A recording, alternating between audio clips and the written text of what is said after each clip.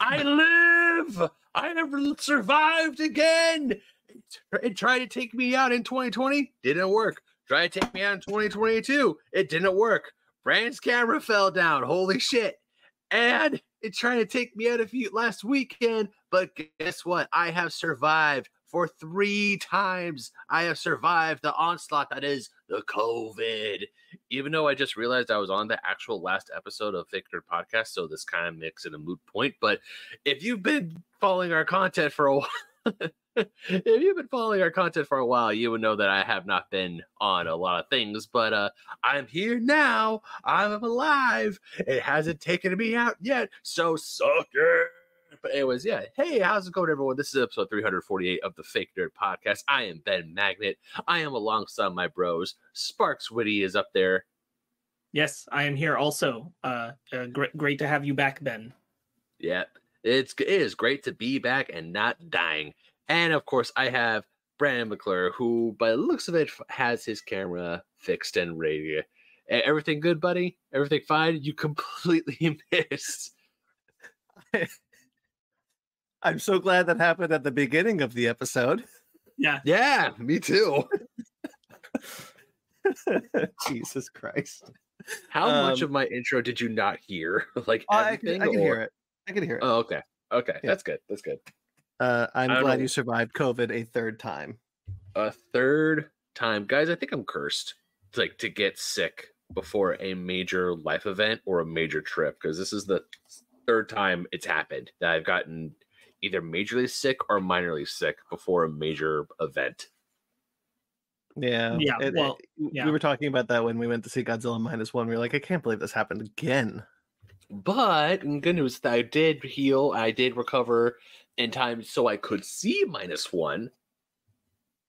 Yes, but unfortunately you missed the review. Review is upcoming for Godzilla -1 since we're on that. We covered your thoughts. We talked about them. We talked a lot. That review for Godzilla -1 will come out Tuesday. Yes. But why don't we talk about some of the other things that have dropped on the channel since? Ooh, boy, tell me all about them. We're back after 2 weeks. We didn't come. I forgot to mention that we weren't going to be back last week, so I hope nobody was sitting by the computer waiting for the notification to be like, "Hey, we're live. Welcome back to the Fake Nerd Podcast." Grayson's at his computer waiting with bated breath. Grayson is not at his computer because he's not at work at this time. We've lost our dedicated listeners, Mag and Grayson, because we switched times. Yeah, you created an image of Grayson that I know can't exist, where like he's holding like stuffed merch of one of us and eagerly awaiting. Oh, stuffed merch. Brandon, no. Brandon, no. Little Fake Nerd plushies. No, it's too expensive. I would never. Yeah. Too expensive. But we have plenty of things on YouTube and on our audio feeds for you guys to check out. They are in the description below. I'll go through them right now. Star Trek Lower Decks Season 4, Fake Nerds Watch has begun. Myself, Xander, and Travis Alexander. My friends Travis Alexander and Xander Hake joined us for that. Which was really fun to do. That's episode 1 and 2. 3 and 4 is also out, but that is the last 2 episodes that will come out before just one final episode for the series for season 4. We had trouble scheduling that one, so there's only 3 episodes for Star Trek Lower Decks that are going to be out, but the first 2 episodes are in the description below. That was a good season, by the way. Probably one of the better seasons of Star Trek. Probably the best season of Star Trek that aired this year. One of the better seasons of Star Trek, period. Even better really than how Picard hit you? Yeah, so Picard and Lower Decks, not to kind of give too much away, but Lower Decks is for sure 100% in my top 15 of the end of the year. Picard is still there. I need to kind of reevaluate some of the things. The kind of how Picard ends is a little weird and still kind of sits with me as a little strange, but there's still a lot that I love in Star Trek Picard season 3. But Star Trek Lower Deck season 4 has such a bonkers insane. You guys don't care. I'll just say what it is because the season. I care. I asked because I care. No, I know, but like I'll say what the reveal is at the end of the season because I'm going to name a character that nobody in their right mind is going to know. But there's a character called Nick Locarno that shows up at the end of this season, and Sparks is pretending to know who that is. And it's such a obscure nothing reference that becomes such a big kind of emotional arc for our character, for one of our main characters, and it was incredible. It was awesome. I loved it so much. So it joins probably 3 animated shows that are in my top 15 this year. Which is going to be fun to see. But mint place in the comments below. We know what you're here for. Here for the magnet. And Wasted Space has ended. Wasted Space Volume 5.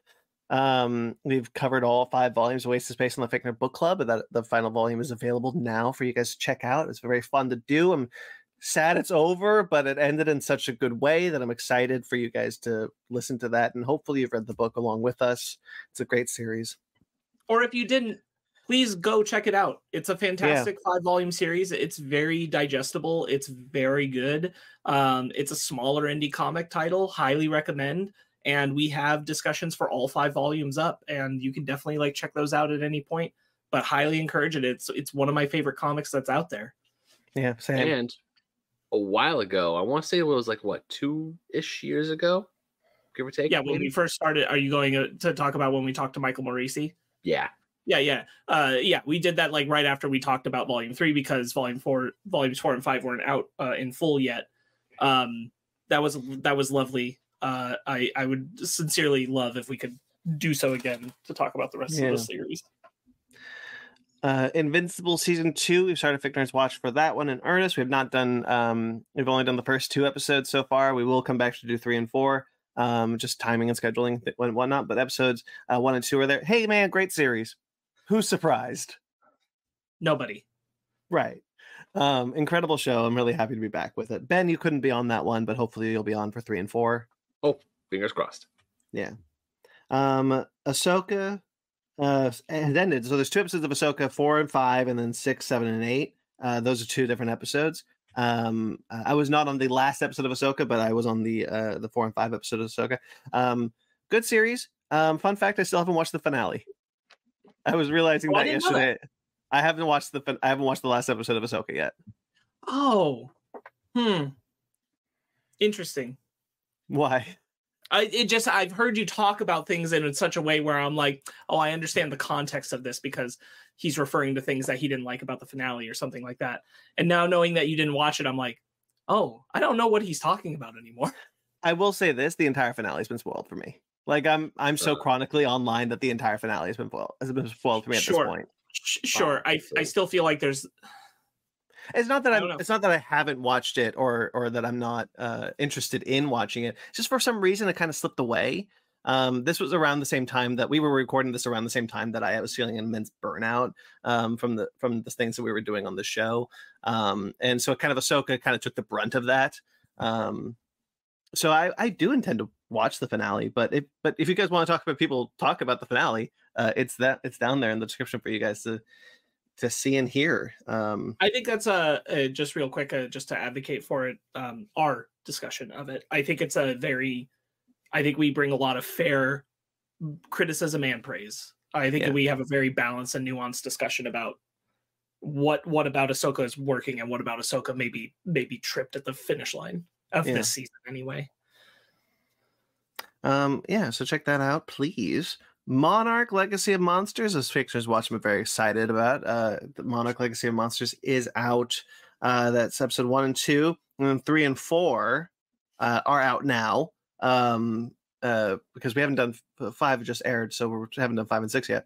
Monarch Legacy of Monsters, once again, another great show. Surprising, I think, everyone at how good Monarch Legacy of Monsters is. Check out a discussion about that now. Doctor Who. Sparks, you and I did a massive episode with our friend Xander Hake of Doctor Who. Huge. It was so we Sparks and I were going through the Doctor Who episodes that we have missed in the interim between when the various points that we dropped off at and the upcoming 60th anniversary special. So hey, why don't we turn it into content? So we did a huge episode centered around the last 5 episodes of David Tennant and then the entirety of the Matt Smith era, which I'll be real, I did not know I had that much to say about Matt Smith. Nobody did.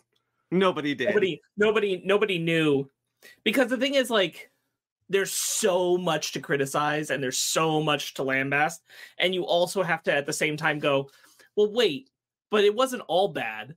And you have to find time for the praise as well. And like, that was the challenges, because we have so many things that are like, that have been the thorns in our side for so long, that we, especially around that era. And then you have to go, but wait, I'm being too mean, or I'm just focusing on this too much. There are good things, and I need to talk about the good things. And then we have also talked about the 50th in that. So like, his regeneration episode is right after the 50th, and it becomes because of that becomes a much bigger episode. There's still things I'm still thinking of, the things I didn't say on that episode.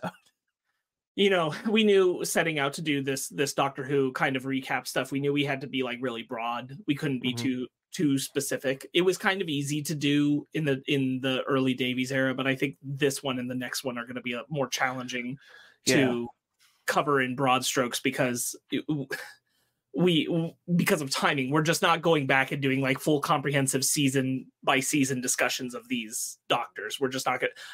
I'd love it, but like, we don't have that kind of time. No, I would do it, but we don't have the time. The next one I think is going to be really difficult. We should probably start a little earlier if we potentially can. Yeah. But yeah, we got one more. We're gonna do Capaldi and Whitaker, and that's gonna be a lot of fun to talk about, because there's a lot to love and there's a lot to like. There's a lot to like. There's a lot to not like in both eras that I'm excited to dive into. And Scott Pilgrim. Yeah, Scott Pilgrim. We started the Scott Pilgrim discussion, which is exciting. There's more Scott Pilgrim to come, schedules permitting, of course. So much Scott Pilgrim. All the Scott Pilgrim. Literally all the Scott Pilgrim. Literally all the... No, like, for real. Literally all the Scott Pilgrim. Literally all of the Scott Pilgrim. We're doing everything. Volumes 1 and 2 are in the description below. You guys were on that one without me. I couldn't make that one, unfortunately. Broke my heart to not have you there. I'm excited for you to be back for the next ones. I mean, stuff happens. Scheduling and life happens, and we had to soldier on. And if you had to miss one, that was the one to miss. Yeah, I'll just say why. The same day I had to put my dog down, and it was really rough. And I just couldn't muster up the energy to read those books and be on the thing. So, but I'm excited to catch up and be on the next one. Of course, I was also sad that I couldn't be on that one, but it is what it is. In my opinion, like, have you started reading the books yet? Not yet. I'm in the middle of Doom right now, so the first volume is almost entirely like very little changes from between the film and the book. So like, that's why like half of that discussion was like volume 1. Well, you kind of know like these are a lot of the beats we're going to trudge in everything, so we don't need to like belabor them and that kind of thing. We're going to talk about a lot of these a lot more in the movie, so we kind of just like brush through volume 1 very quickly. And that's why I'm like, that was really the one to miss, because there is the most like, you've seen this before. Yeah. Do you recommend reading the black and white or the color versions? I think if you want the color, then read the color versions. I think the color is lovely. It's gorgeous. I think that the book is absolutely enjoyable in both formats. I think the color's great. But I loved it in black and white the first time I read it. Like, I think you could go either way. Whatever your preference is, do it. Colors do go gorgeous. both ways. Colors are gorgeous. Okay, so Monarch and then Ahsoka. We have already covered those two. Today, though, Five Nights at Freddy's Cinephiles dropped. Yes, that's true. We discussed the Five Nights at Freddy's movie over on Victor Cinephiles, and that's it's December 10th, and the Five Nights at Freddy's review is finally up. Just get all in November. This is how strike content works. Is we made a decision that we were like, we're not going to dump all the strike stuff all at once, because it would all just get lost in in the shuffle. So we have to like wean it out, and this is what happens when you wean it out. Well, I mean, Five Nights at Freddy's is coming out on DVD and available digitally, so Sure. Yeah, that's a movie that was a good discussion. There's a lot of mixed opinions of that movie. Yeah, so looking forward for you guys to hear that. All right, so that's it though. That's all the links in the description. Check them out. We did a lot of D and Dark links in there. You're right. There is a D and Dark link in there. Go to the D and Dark website. Ben's on the show. It's a whole thing. He plays Mary Frankenstein. However, sorry. Did I get lost? I think we were talking. Was I lost for a minute? Sorry, my bad. You're a little bit delayed. Okay. You guys explain D and Dark then. Ben. Okay. Yeah, tabletop RPG. And this last tabletop RPG that myself, Grayson Live, and a few other our friends are doing. I play Mary Frankenstein. Grayson plays Invisible Man. And we had our latest episode drop, but actually, not only that, our finale for the Patreon exclusive Call of Cthulhu dropped as well. Sparks, have you had a chance to listen to that finale yet? No, actually. No. All right, well, go ahead. I'm just gonna say this. I got 2 words for you: appendix fairy, and that's all I'm gonna say. Okay, that's stupid. Oh man, but yeah, yeah. Oh, because it came out. It came out Friday. Yeah, it came out on Friday. Okay, that's why. Because I was looking for it on Wednesday and it wasn't there. Oh. So. Well, I was looking for it last Wednesday, right? Because you had a new regular episode this week. Yeah, we had a new regular episode this week, and then last last week you had nothing. Right. Yeah, I was looking for it last week, and I was like, "Where's my Cthulhu-Doo?" And so I didn't know it came out on Friday. I haven't looked at my stuff since. So, yeah. Well, let me know what you think when it's when you finally do listen to it. But yeah, besides that, the latest episode of D and Dark, we set up another. I don't want to say big bad, but another guest character showed up, and the funny thing is, like, behind little inside baseball, almost the entire cast clocked who the character was. I don't know the person who plays this certain character, but like the whole time I'm listening, and we're like NPCs are giving us clues. I'm like, is this so and so? And then when it was revealed to actually be so and so, I'm like, knew it. And then Dan was like, "Man, you guys clocked him so early. What the hell?" I have yet to listen to this week's D and Dark because I was listening to something else, but I'm excited to catch up. Yeah, it's a good episode. Can't wait for you guys to listen to it. Yeah. All right, so that's in the description below. Why don't we get into the stuff for this week? With the discussion part of this episode, I'm going to bring up Babs because it just feels wrong without her. Bless you. I should have muted for that one. Let's talk about Norman Lear before we get into kind of a general discussion of things. Norman Lear passed away this week at the age of 101. Incredible. That's life. And in a rare moment of kind of solidarity, all of the major networks, Fox, NBC, CBS, ABC, all of them aired an in memoriam tribute to him, which has, to my knowledge, never happened, but I think probably must have at some point. This was a simulcast kind of in memoriam thing. Every network at this time aired this thing. It's hard to say. Norman Lear is such a foundational linchpin inside of the creation of like modern television. Mm-hmm. So it's like he touched all those networks in some way. So I get why that happens. Yeah, a super, super important person in the sense that like TV, the landscape of television as we knew it for all our lives, doesn't happen without Norman Lear. Yeah. 101. Yeah. That's a hell of a legacy, and 101 years old is nothing to sniff at. Oh no. Very important too is Norman Lear was a big advocate of like the upcoming of the black sitcom. Right. I just read the Jeffersons was one of his, wasn't it? Yeah. A lot of black sitcoms get their way into the landscape because of Norman Lear. Hugely important for that. Again, like I said, like he really shifts what television is during his tenure. A lot of his sitcoms I was reading would tackle a lot of topics that most sitcoms are just would either not tackle because they think they're just a sitcom to just entertain, or were too afraid to tackle, and he was there at the forefront doing a lot of it. Yeah, truly, I think there are two, like for everything from like the 40s going up to modern day, there are two people who like cement television and shape what it's going to be for what it still is as far as network television up to this day, and that's Lucille Ball and Norman Lear. Yeah. It's those two. Lucille Ball gave a Star Trek fun fact. Yeah, true. Like everything kind of a lot of major decisions descend down from those two icons and the things that they did to shift the landscape. So hugely important person, long life, incredible legacy.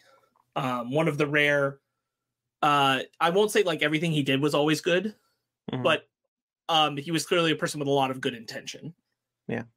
And one of those rare kind of people you get behind the scenes of like multimedia like that.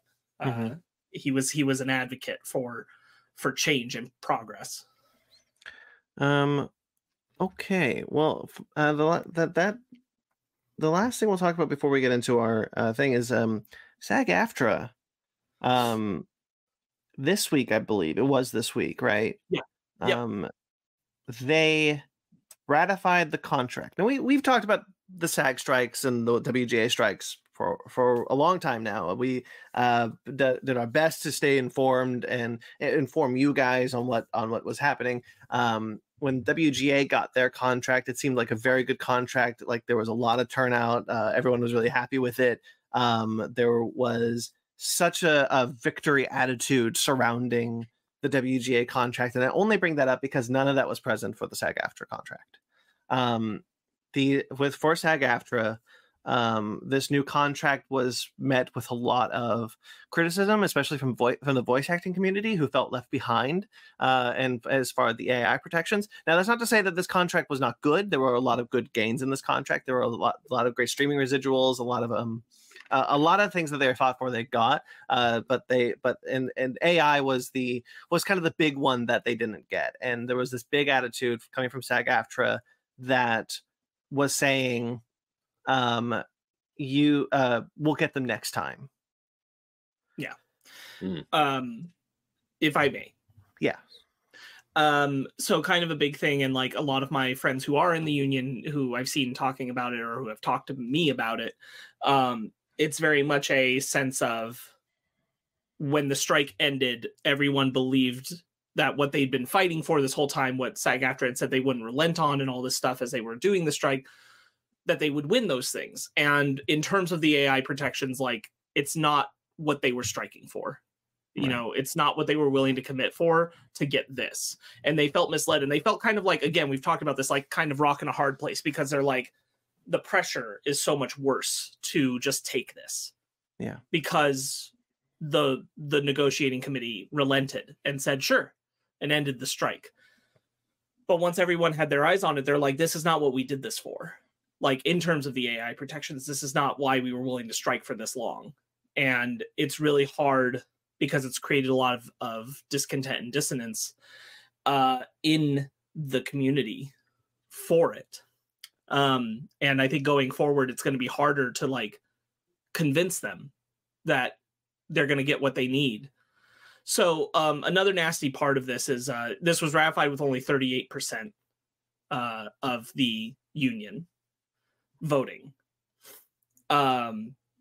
And people have pointed to, wow, that seems like a really low number. How come people didn't turn out to vote? And that isn't the problem.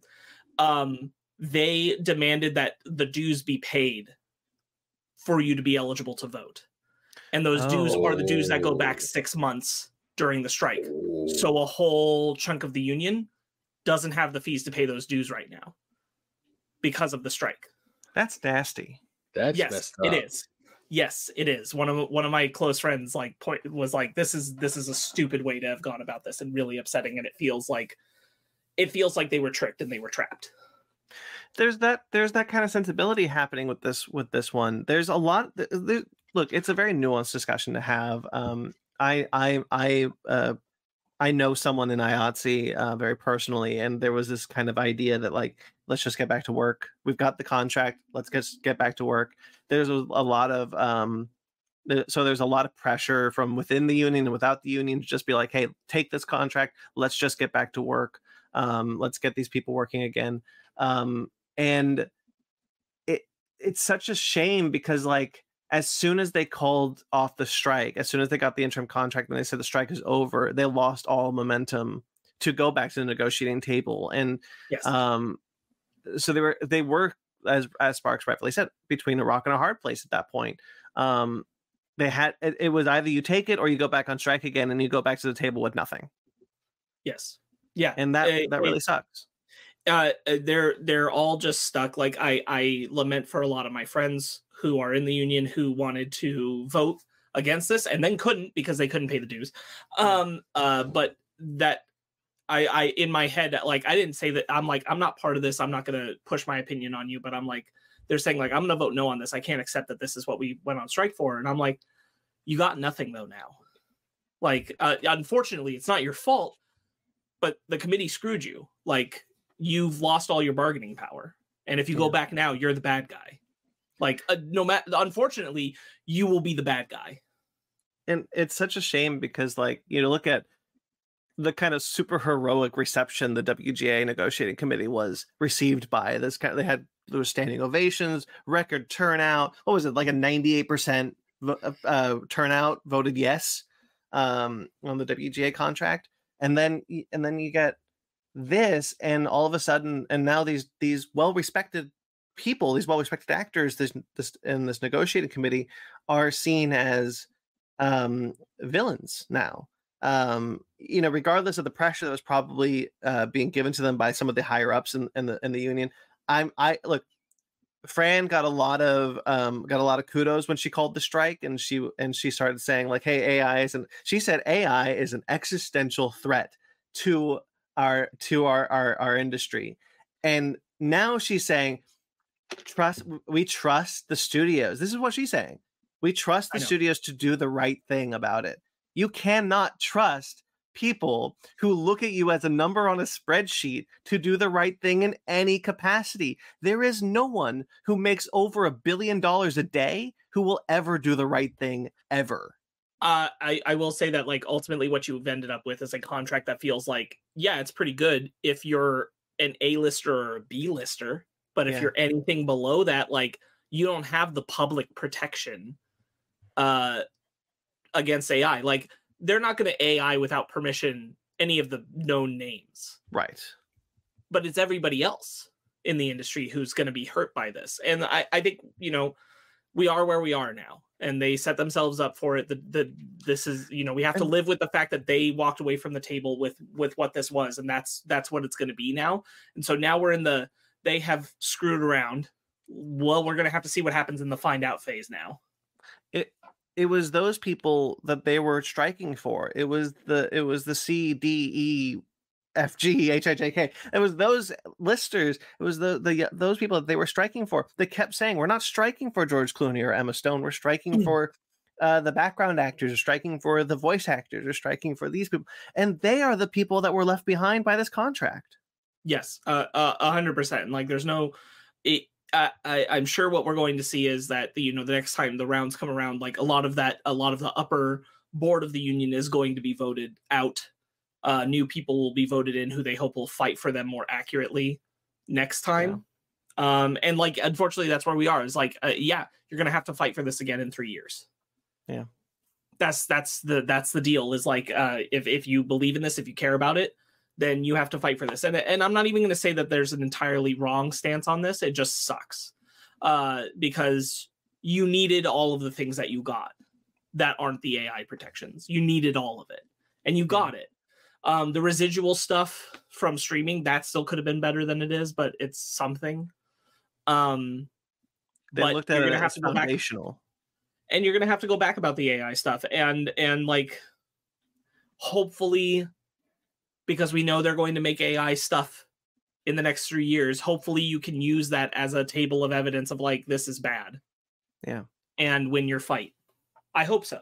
But the thing is, like, when Microsoft made that deal with that AI company we talked about a couple weeks ago to make, and companies don't have to use it. It's not a requirement to use it, but like, you can't trust these corporations to do the right thing.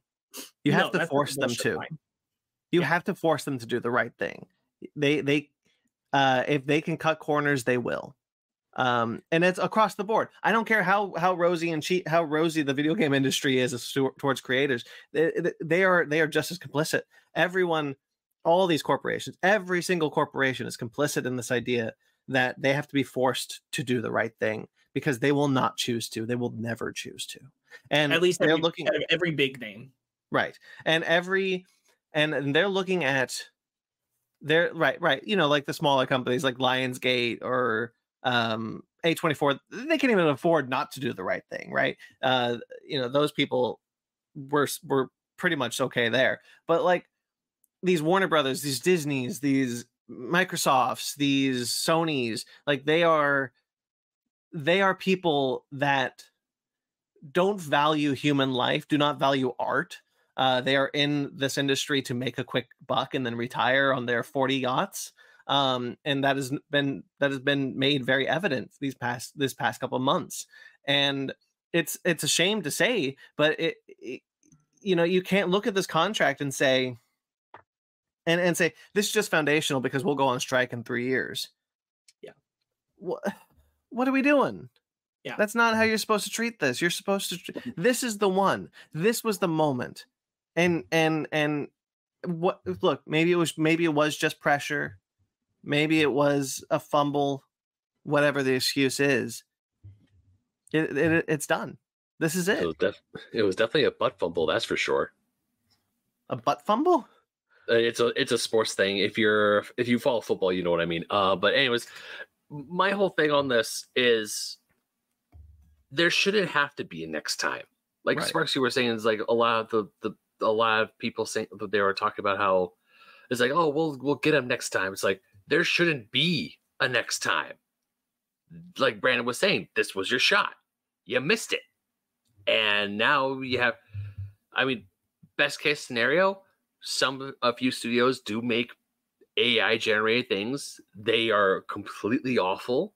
And they're like, okay, yeah, we messed up. They learn from their mistakes, but we know that it's not going to happen. They make mistakes. They just say, oh, we'll just cut our losses and try something else that saves us money or some other financial BS that's going to happen. So, yeah.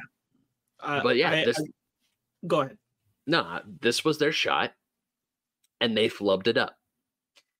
So like they didn't. I do think it's important to stress that like in the same conversation, like it wasn't a full flub. Like there's a lot of other things in this contract that like they were hard wins. Like yeah, they were things that the studios were not willing to give and they gave. It does suck that the AI protections are like bad, and again, like it is not the thing that the people wanted them to fight for in terms of AI protection. Why they were willing to strike? They wanted something stronger for that, but we can't pretend that like the rest of it wasn't good. Like it is Absolutely. Still like silver lining of it. When they go back to the table next year, they don't have to go back and fight for these things. Mm-hmm. You know, these things are cemented already in their contract. They have to go back and fight for AI protections. And you're right. Like, you're absolutely right. It provides a lot more focus. There is an advantage in the sense that like the union can, over the next 3 years, like the entire union can kind of come together against this. They have one thing to focus on and they can focus on it. And they can make that both the angle that they take for saying, well, this is why we want to vote out the people who are at the top who allowed this to happen the first time. And this is the reason why we're going to want to fight for it next time. Mm-hmm. And they can keep that momentum up for the next 3 years. And it's easier to say, like, we need to fight for this thing than we need to fight for these things, like a whole list. So there is a silver lining to that. You'd obviously want the victory to be here, but there is at least something that they're able to stand on because of this contract. Right. You're absolutely right. There's a lot of really great stuff that this contract was able to get. The criticism that I have most is just coming from the language that the upper echelon is saying, like, the kind of we'll get them next time language, the we trust that they'll do the right thing language, all that sort of thing. That's all wrong. Like it is just all wrong. And 100%. And you're absolutely right. Like, the criticism of this contract aside, the silver lining, there's great stuff here. Great residuals, which is streaming residuals is a big thing. AI protections are just, but like SAG has a history. Like someone put this up there. SAG has a history of doing stuff like this with AI protections. Like when VHS was coming around, they didn't put in the contract, hey, we get residuals from that. When DVDs, Blu-rays, like all that sort of thing, like they've constantly been behind the ball on a lot of things and had to come to it after the fact. This is what we were fighting. Like the streaming residuals things were supposed to be fought for in 2007, but they weren't. But the WGA didn't get those, and so they had to fight for them now. That's what AI has become for SAG-AFTRA. They're supposed to get them here, but now we're going to have to get them later on, and by that point, a lot of damage will have been done. Right. Absolutely. Yeah. And that's a shame, but it is what it is, and you got to move on. Yeah. I think my last thoughts on it are just I hope that they can rally that kind of focus to take it on next time, but I also hope that like the legal battles about AI continue, because I think the fundamental law we all need in place that just everybody should agree this should be a thing. It just has to be, is that if you're using AI, you have to stipulate you're using AI. That should just be a bare minimum. And this goes to like when we were talking about like why is this is going into law and like that it's being debated in the courts right now, is because if you don't do that, you can fake videos of public figures, you can do all these extra stuff. It should be a fundamental stipulation regardless of if it's for like public figure stuff or for actual art. You have to say if you used AI. Right. Yeah, like if you establish that, then I think a lot of these problems become a lot less, because like people can be more like, oh, that's AI art, I don't want that. Right. Which I think the majority of people, if they know, won't. And I think that holds people more accountable. Right. So fun fact, we're actually AI generated. So how dare you? It's part of the law. I have to say so. That's if we were AI generated, we'd say so much more anti-woke hate shit. I just hold up my hand and it looks like that. It looks all wrong and mangled and things. Oh, God. like, oh no! We are 3, usually 4 white nerdy dudes talking about nerdy stuff. The algorithm of AI would say that we need to be talking about how much women suck when they're in our content and things like that, and we don't do that. That's how you know we're authentic, because we are small. Hey, how about those women people? Did I do it? Right. Well, I mean, if you think about it, that probably is what ChatGTP would probably come up for us to say. Right. Yeah. Awful. But Sparks, there's some good news in the form of unionization that you wanted to bring up. Yeah. So we've been talking about like the animation unionization stuff for a while, and we've talked about the fact that Warner Brothers Animation and Cartoon Network Studios Productions, they've been unionizing. That they went and said like, yes, they voted and they said, yes, we want to unionize. We need to be recognized. We've talked about this before, the fact that they need to be recognized and like how the larger companies and studios can draw that out. Disney notably has still, from like March, I think, has been drawing out like not unionizing Walt Disney Studios Animation, which voted back in March, and they haven't recognized them still to this date. So this has actually been a shorter timeline than that. Warner Brothers Discovery has finally agreed to voluntarily recognize Warner Brothers Animation and Cartoon Network Studios production workers seeking union representation with the Animation Guild. So they've said yes, which is a huge, huge win, especially like coming from the tent of Zaslav and his bullshit, that he decided not to drag out this fight. He just said, you know what? Yeah, okay, you're union. Yeah, excellent. Excellent. Never thought I would say the words, hey, Zaslav did something right.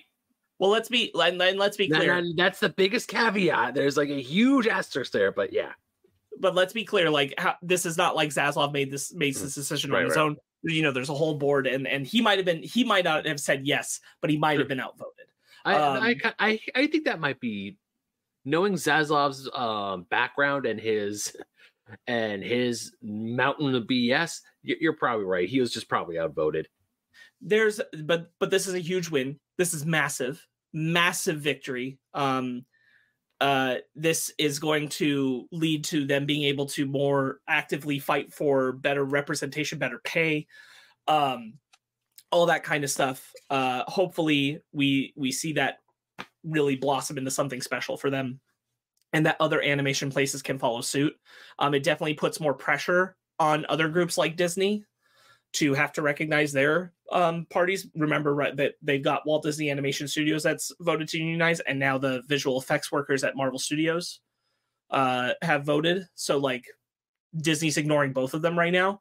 Right. This is going to put the pressure on. So this is an absolute out and out win. This is just great news.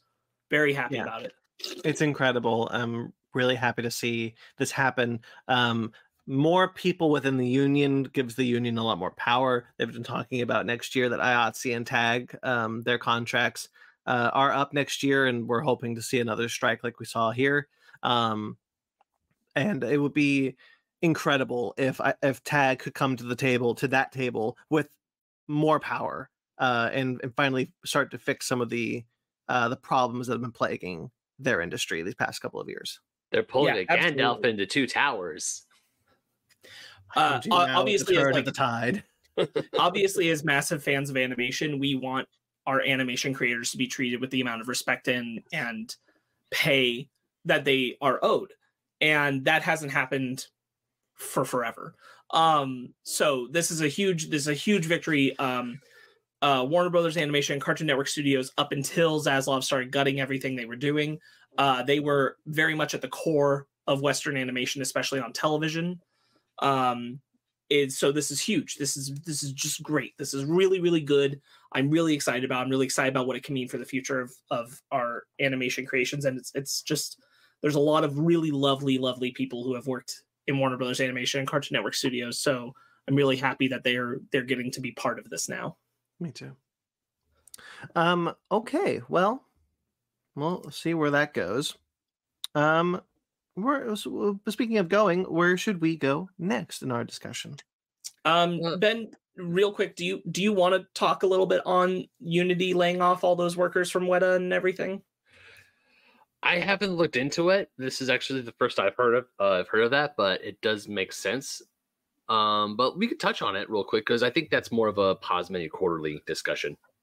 Sure. Well, in a sense, I mean, like, so Unity purchased Weta, which is Peter Jackson's visual effects company, Weta FX.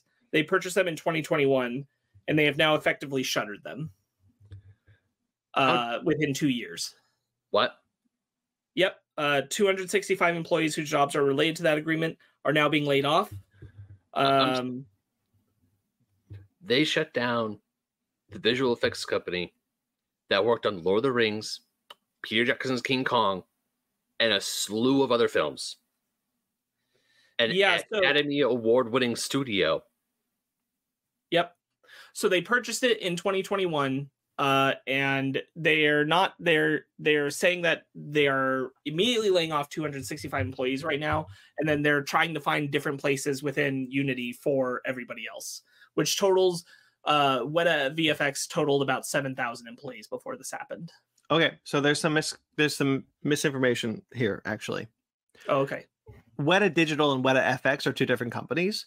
Weta FX is what Weta Digital was purchased by Unity, and Weta FX was not.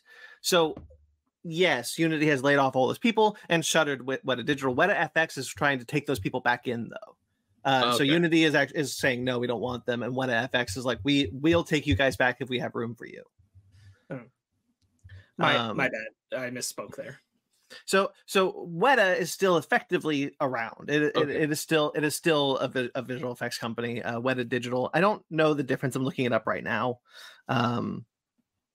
I know it's a more recent change because of this change. I know, but they are effectively two different companies at this point.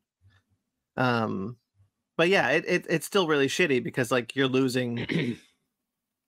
It's a lot of people losing their jobs. Yeah, like, it's what the hell?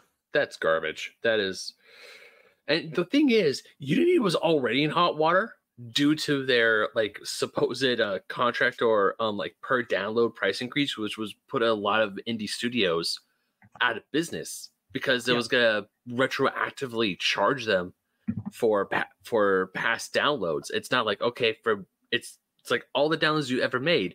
So of course games like Cult of the Lamb that have, pardon the pun, have gathered a massive, somewhat cult-like following. I mean, hell, there's merch of Cult of the Lamb stuff at a Hot Topic. That's why I go, okay, cool. This game is in air quotes mainstream. It's a very popular game. Well, and this goes back, Ben, to when we talked about that, and we said that Unity had reversed a lot of that like polarizing decision stuff to make it less bad for indie developers. But as we said, like damage done, Unity showed its hand at how much it was gonna. The fact that they even considered this means that a whole bunch of developers are not going to work with Unity in the future. Yeah. And I do think like a lot of this comes from Unity being prepared for the fact that they're going to lose a lot of business because they are.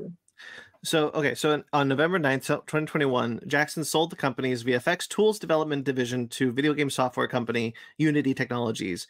Unity's acquired tech assets of Weta will be called Weta Digital. So, Weta, so this was like the people that were developing the VFX tools that Weta FX was using became Weta Digital under Unity.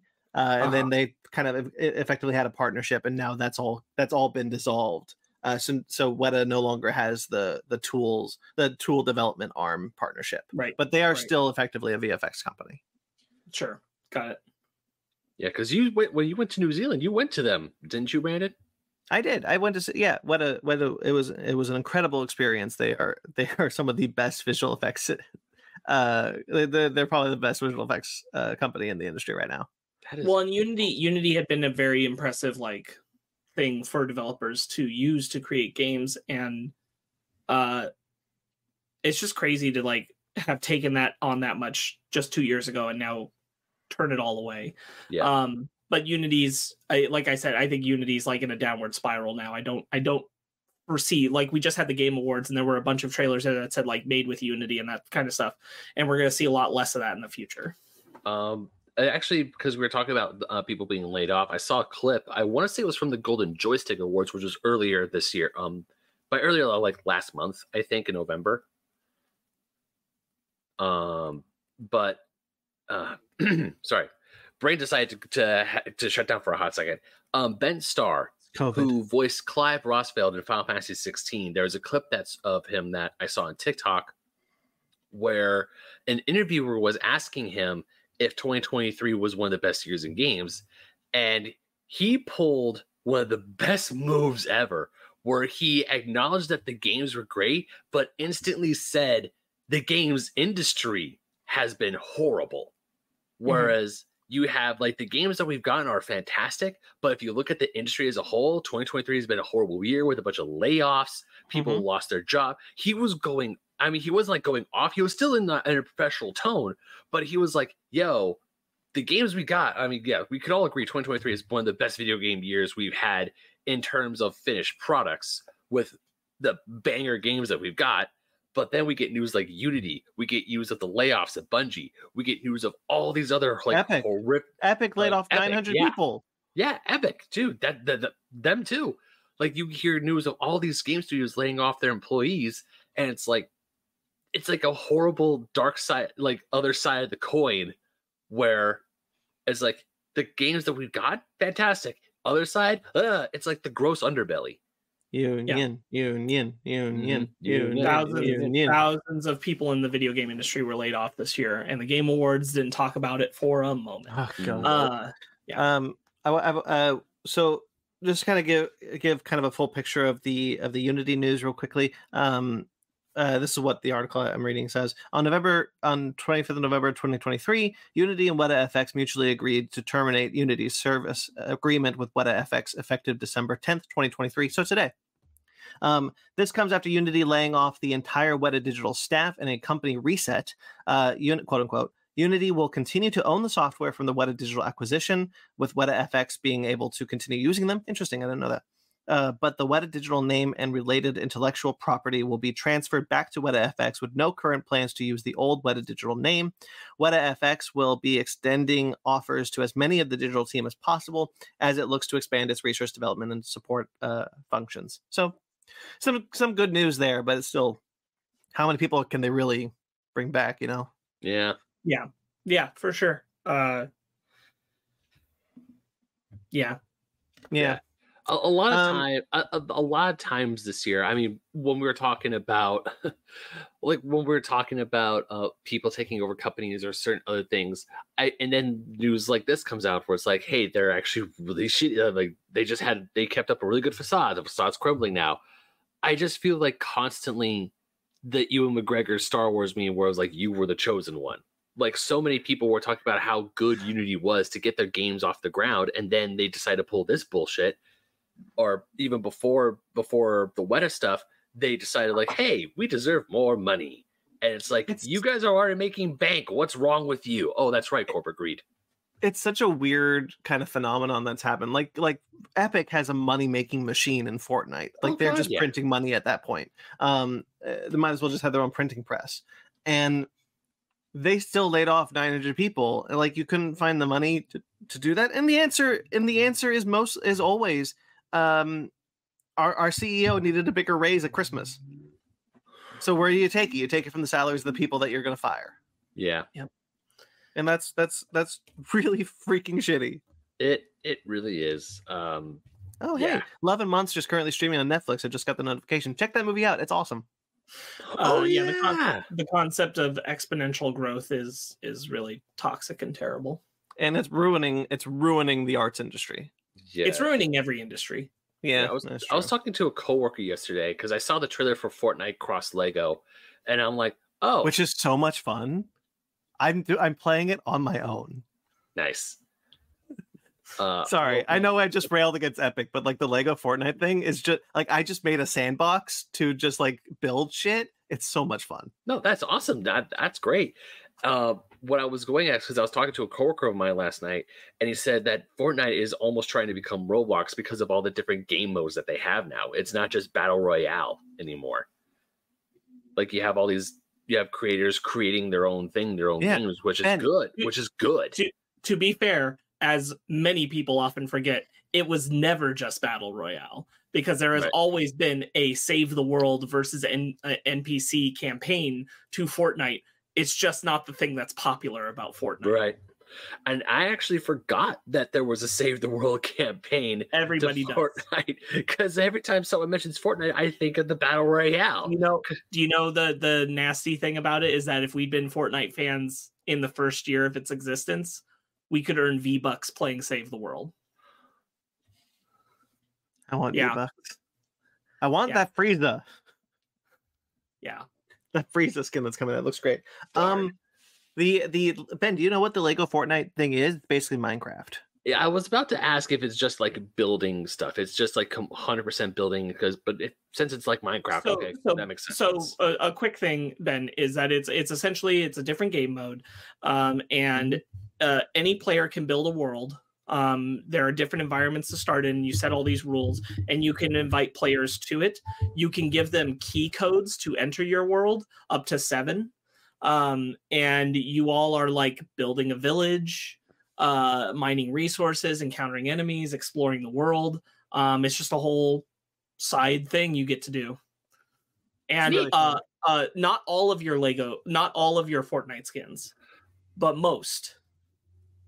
You also have them in Lego form. I don't have any of my special ones. Any of my special ones aren't Lego because I have the very few that don't have Lego skins. Right. Marvel and Star Wars characters, almost all of them. Go up. Except for Ahsoka. Ahsoka doesn't have a Lego skin. Give it time. I'm sure she will. I know. I wanted that one though. There are certain ones that I don't expect ever will, like the anime characters. I don't expect to ever see Legos of them. But most of the Fortnite originals, this is actually like I like some of the Fortnite original character skins even more in Lego form than I do in their regular forms. And I'm like, oh shit, I might actually play some of these now. I think it's a really cool thing. And I just wanted to point out that like, I think this is actually really smart how Epic's like using Fortnite as a template to expand, like bringing in elements from other things. So like your skins are shareable. Any skins you get in the future can be shareable, and it'll let you know, hey, also this comes with a Lego variant, which gives you more incentive to purchase it. The Turtles are coming soon, and they have Lego variants. So that's all really exciting. And then like you've got the Rocket League connection with the Rocket Racing. So a lot of cool stuff there. You know what Epic owns that they could make a game mode out of? Knockout City. Oh, I'm sorry. What did you say? Knockout City. Knockout City. Oh, yeah. Sure. Cool. Can you imagine making a Knockout City mode, please? I mean, tis to dream. Yeah. All right. Anyway, I did have one other thing from this last week, 2 weeks, whatever, that I'd like to briefly bring up, just because we are on YouTube and we do the YouTube stuff. We do. And H Bomber Guy killed a man. On Again. And James Somerton. We all witnessed the murder. That guy got blasted off the internet so hard. You know about this, Ben, right? I mean, I know of H Bomber Guy because of his video on the oof sound effect, which just said. But I don't know. About the James Somerton thing? No, I don't. Okay, so H Bomber Guy's most recent video is a 4-hour video, and the last 2 hours of it are entirely dedicated to him pointing out how everything that a very like popular, made a lot of money YouTuber named James Somerton, as a like gay film critic kind of thing, and that was like his angle. He plagiarized like everything, literally everything was stolen from different articles and things, never credited.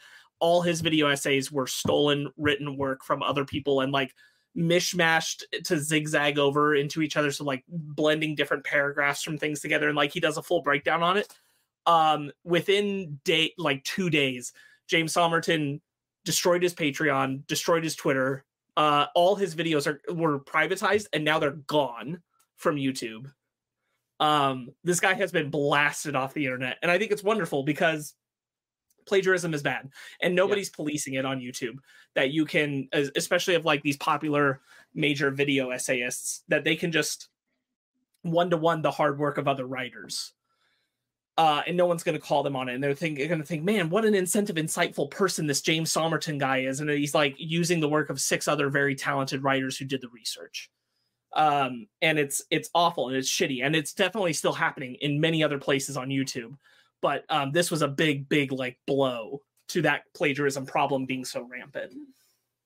Wow. That's all. I didn't know that, but because I saw his video, I saw the length. I'm like, oh, that's a watch. And I just put it to the side because I was like, I wonder what's going on now. Now I know. It's like, okay, I should probably make the time for that because that's nuts. Yeah, there's another one, the internet historian, who's not as rampant in his plagiarism, but it definitely exists, that James Somerton like makes note of, but he definitely puts the focus on Somerton. So internet historian has kind of been put on notice kind of thing. Defenders of his are like rallying up like, no. Oh no, but I like the internet historian shit. Well, guess what? Like he probably plagiarizes a lot of his stuff. You know, you never can tell, can you? Well, the thing is, like, and you think about it and it's like, of course, because of course this has been I think this is something everyone's known is happening without knowing who is doing it, because this is a wild west where no one is monitoring it. Nobody's like protecting video essays to monitor that this is stolen written work. Nobody's really doing that. Nobody's doing the policing. And so like, it's like it's shitty and scummy, but then it's really bad when like you have people like James Somerton who's making like $100,000 a month right off the work of other people, that he just puts it all up in a video that he puts together, and then he makes $100,000. Yeah, I don't know why, but for some reason, I started freaking out a little bit internally. Because, I mean, little backstory, a while ago, like earlier this year, I wrote an article for Fusion about like the history of the Sonic the Hedgehog comic books. But in the article, I mentioned Comic Drake's video about it because Comic Drake did this great. It's like a 24-minute long video. He dives right into it. He looks up court documents, and in the article, I mentioned like, hey, Comic Drake did this amazing video about this topic. Go watch it. And because I did use a lot of his video for like some of the finer points in it, but now I'm scared. It's like, oh shit, I didn't pull plagiarism and didn't think about it, did I? Because that's not plagiarism. Yeah, you're just pointing to something else. Like you're not. If he's plagiarizing, that's one thing. You're not. But because I'm like, I gave him credit because I feel like I give him credit, but at the same time, Ben, I'm like, well, Ben, like the thing is like, plagiarism is taking other people's work and saying it's yours, right?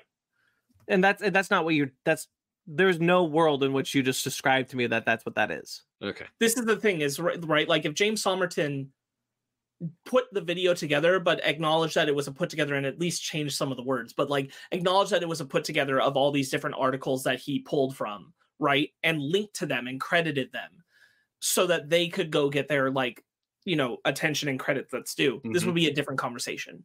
But James Somerton just pretended that everything that they said is things he came up with.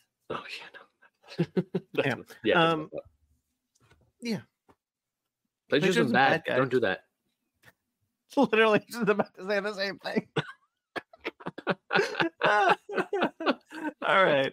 Why don't we keep it in the video game sphere and talk about some games that Ben wants to talk about? Yes. 2 games in general. Now, of course, we all know the Game Awards happened last week. That's going to be a pause menu discussion, either the quarterly or we're just going to have our own episode about the Game Awards because I know Ryan's not here. I'll tell you just from talking with Ryan, we're probably not doing like a dedicated Game Awards episode. We'll probably cover some of it in the quarterly because I don't think you and I have enough other things that we would talk about in the Game Awards. I mean, the only other thing besides the 2 games I'm going to talk about is Visions of Mana because I do love the Mana series. I'm a big fan. I love Secret. I bought my SNES Mini because of Secret of Mana. Trials of Mana was really fun for me, so I'm excited about that. But now I'm not talking about Visions of Mana. I want to talk about 2 games in general. One of them was not released during the Game Awards, or their trailer wasn't released, and that is a game that so many gamers have been waiting for years. We literally waited 3 console generations. Grand Theft Auto 6 had their first trailer, and the thing I'm going to say about it is neat, and I am excited to go back to Vice City. Because GTA Vice City was a very influential game for myself and my little younger brother, not for the reasons you think, but because that game introduced us to some of the greatest 80s rock music I've ever heard in my life. What an interesting reason. That's what I'm saying. There were times my brother would just play GTA Vice City just to drive around and we could listen like David Lee Roth's Yankee Rose, Quiet Riot's Come On Feel the Noise. Those songs were our favorites. And of course, Personal Jesus by Depeche Mode. Oh man, we were rocking out so hard back in the day. And the game itself, it's Rockstar. It looks pretty. This is just a pre-rendered story trailer. We haven't got any gameplay news. Honestly, this game looks great. I'm not a big Grand Theft. Who knows, right? Yeah. Because as you said, it's a story trailer. So yeah, I mean, it looks cool. All the mainline numbered GTAs, they have pushed the envelope in some way, shape, or form. I mean, once we get more trailers coming out, and once new modes are because the thing about Grand Theft Auto is it's an entire sandbox. Yeah. Who knows? And this is coming out for PS5, Xbox, PC. Who knows how big this is going to be? Like, we got hints that you're probably going to wrangle gators. If people talk about how this is the most Florida man video game probably ever made. Well, so notably, there's a whole montage of people all around different places in the trailer. Mm-hmm. All of those are real videos from something in Florida that has now been created for the game's context. But they're all referencing something real. Someone did the breakdown. They're like, it's this video, it's this video, it's this video. They're all just things that do happen in Florida. And I think that's very clever. They're really building the the ambiance of like, this is Florida. Yeah. Like, man, so that's cool. What I will say is, like, I'm not a Grand Theft Auto person. I never have been. It's no slight. It's just never been appealing to me. I do appreciate, as many people don't, the focus on Lucia as our main character. I think that's something that's been sorely needed in Grand Theft Auto, and like it's one trailer. It's really hard to judge off of this trailer, but it feels like there's something in the air about it that feels like it wants to be more.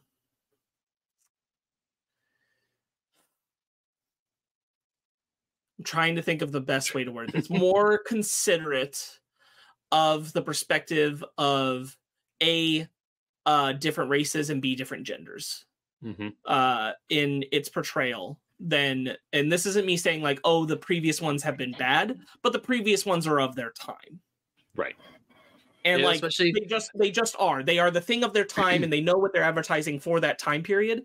And this looks like a Grand Theft Auto correctly made for the current era, and the current era is more considerate and more forward thinking in representation than we could have been at the time, which is not the games of that time period's fault, but as you pointed out, we are a long way down the generations away from the previous Grand Theft Auto.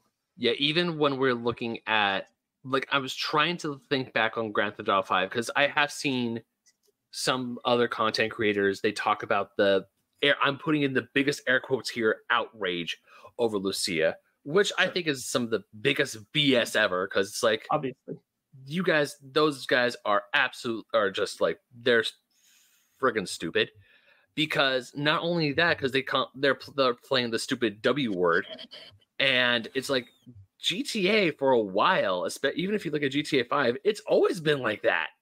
Sure. Like if you're playing or going, because GTA 5, that's like the one Grand Theft Auto where I have played from beginning to end. Like I completed the story, I did I devoted time to it. It wasn't like where I would watch my brother in Vice City or San Andreas because I didn't like. I would watch him play. I tried playing the games, didn't really click for me until GTA 5. After you make big story missions, you're driving around, you hear like a news flash on your car that says Weasel News. And it's like, this is Fox News. They're satiring Fox News. And even the tagline in GTA 5 is Weasel News, confirming your prejudices. It's like, yeah, this is 100% satire. They are making fun of a bunch of things that a lot of Americans unfortunately hold dear. And it's like, yeah, I get it.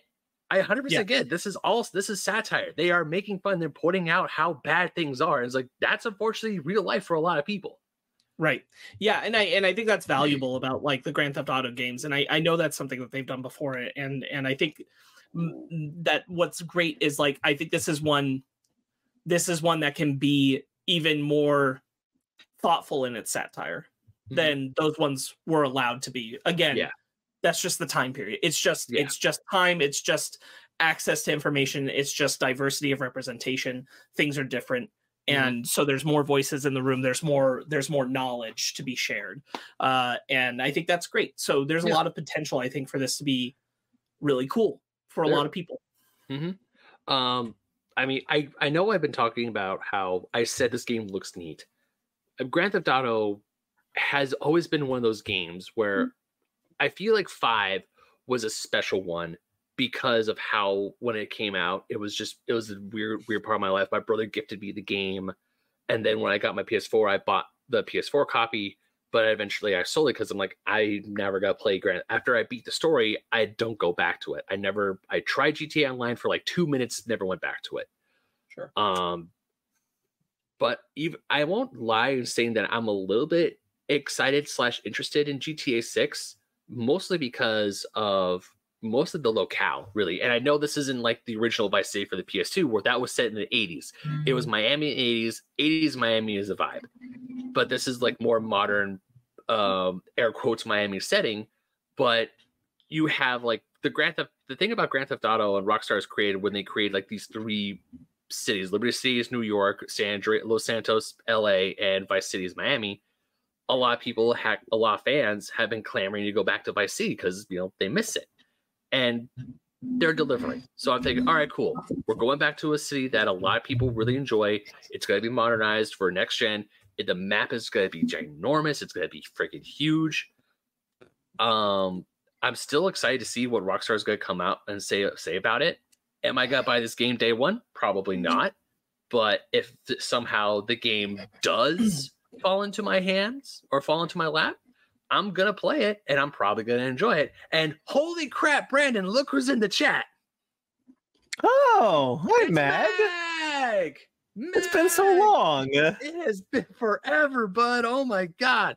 And Mag actually I'm with you. I'm all about that Jet Set Radio. I was going to talk about that during the quarterly, honestly, because that was one of the I'm excited. Sega's doing quick side note going away from GTA 6. During the Game Awards, Sega announces like, hey, we're reviving a bunch of old IPs, and Jet Set Radio is one of them.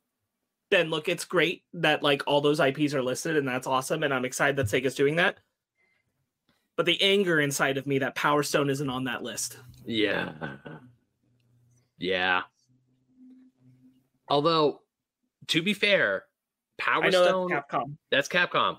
Yell at Capcom. I mean, so yeah, that was on the Sega system, but that's Capcom's BS. It's both of them. Let's be honest. Yeah, it is probably a mix of both of them, but I 100% agree with you right there, Sparks. Capcom needs to get on the shit. Yeah, don't get me wrong.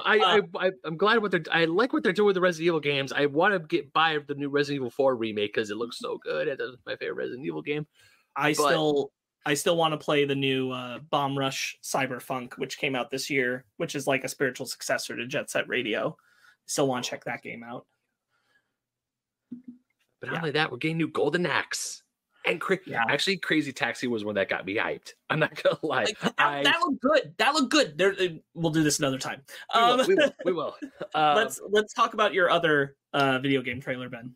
Yeah. Fine. So during, of course, Game Awards, a lot of trailers come out. Final Fantasy VII Rebirth had a new trailer. Give it to me! Oh my god, it looks so pretty. Yeah. So many things were confirmed for me in this trailer because I was nervous and I was scared what they're going to do. Now, look, I've talked about this to death before on prior shows, but when they said, "Hey, we're gonna reach these out in installments," Final Fantasy VII Remake is essentially the first 4 hours of the original Final Fantasy VII. People were like, "OMG, that's only to Midgar. How are you gonna make a full ass game out of it?" Surprise, surprise, they did. It was amazing. I loved it. It's a fantastic game. Great, would play again. The fact that they are now going, by the looks of it, to the end of the original Disc 1, where I would argue a lot of really very important story beats happen in Disc 1. And we're not only just getting Vincent Valentine, we're getting Sid, we're getting Yuffie as part of the party. I am so excited to see what's happening. And we got more with Zack, we got more with Wedge. It's such a power move.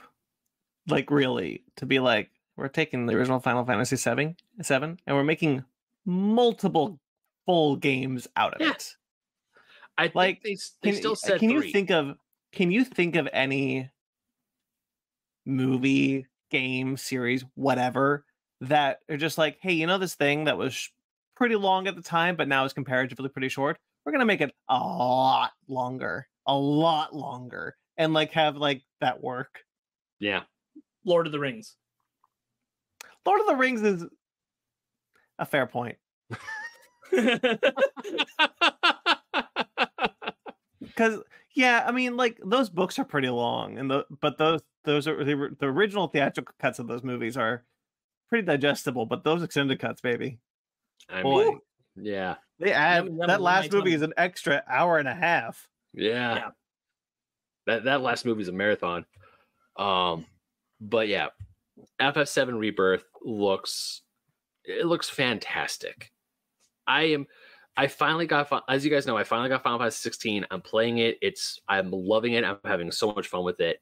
And now seeing some gameplay footage from Final Fantasy 7 Rebirth, there's this whoever's doing the social media for FF7 Rebirth, give them a raise because they somehow maybe want to buy the game even more because in the game, there's this cute little chocobo chicks, the giant birds. They have the little baby versions of them, and you get to pet them, and it's adorable. And I'm like, God damn it, I want to pet the chocobos. Give me chocobos. I'm excited for you. I'm excited for Ryan. I'm excited to one day when I'm 43 play the Final Fantasy VII games myself.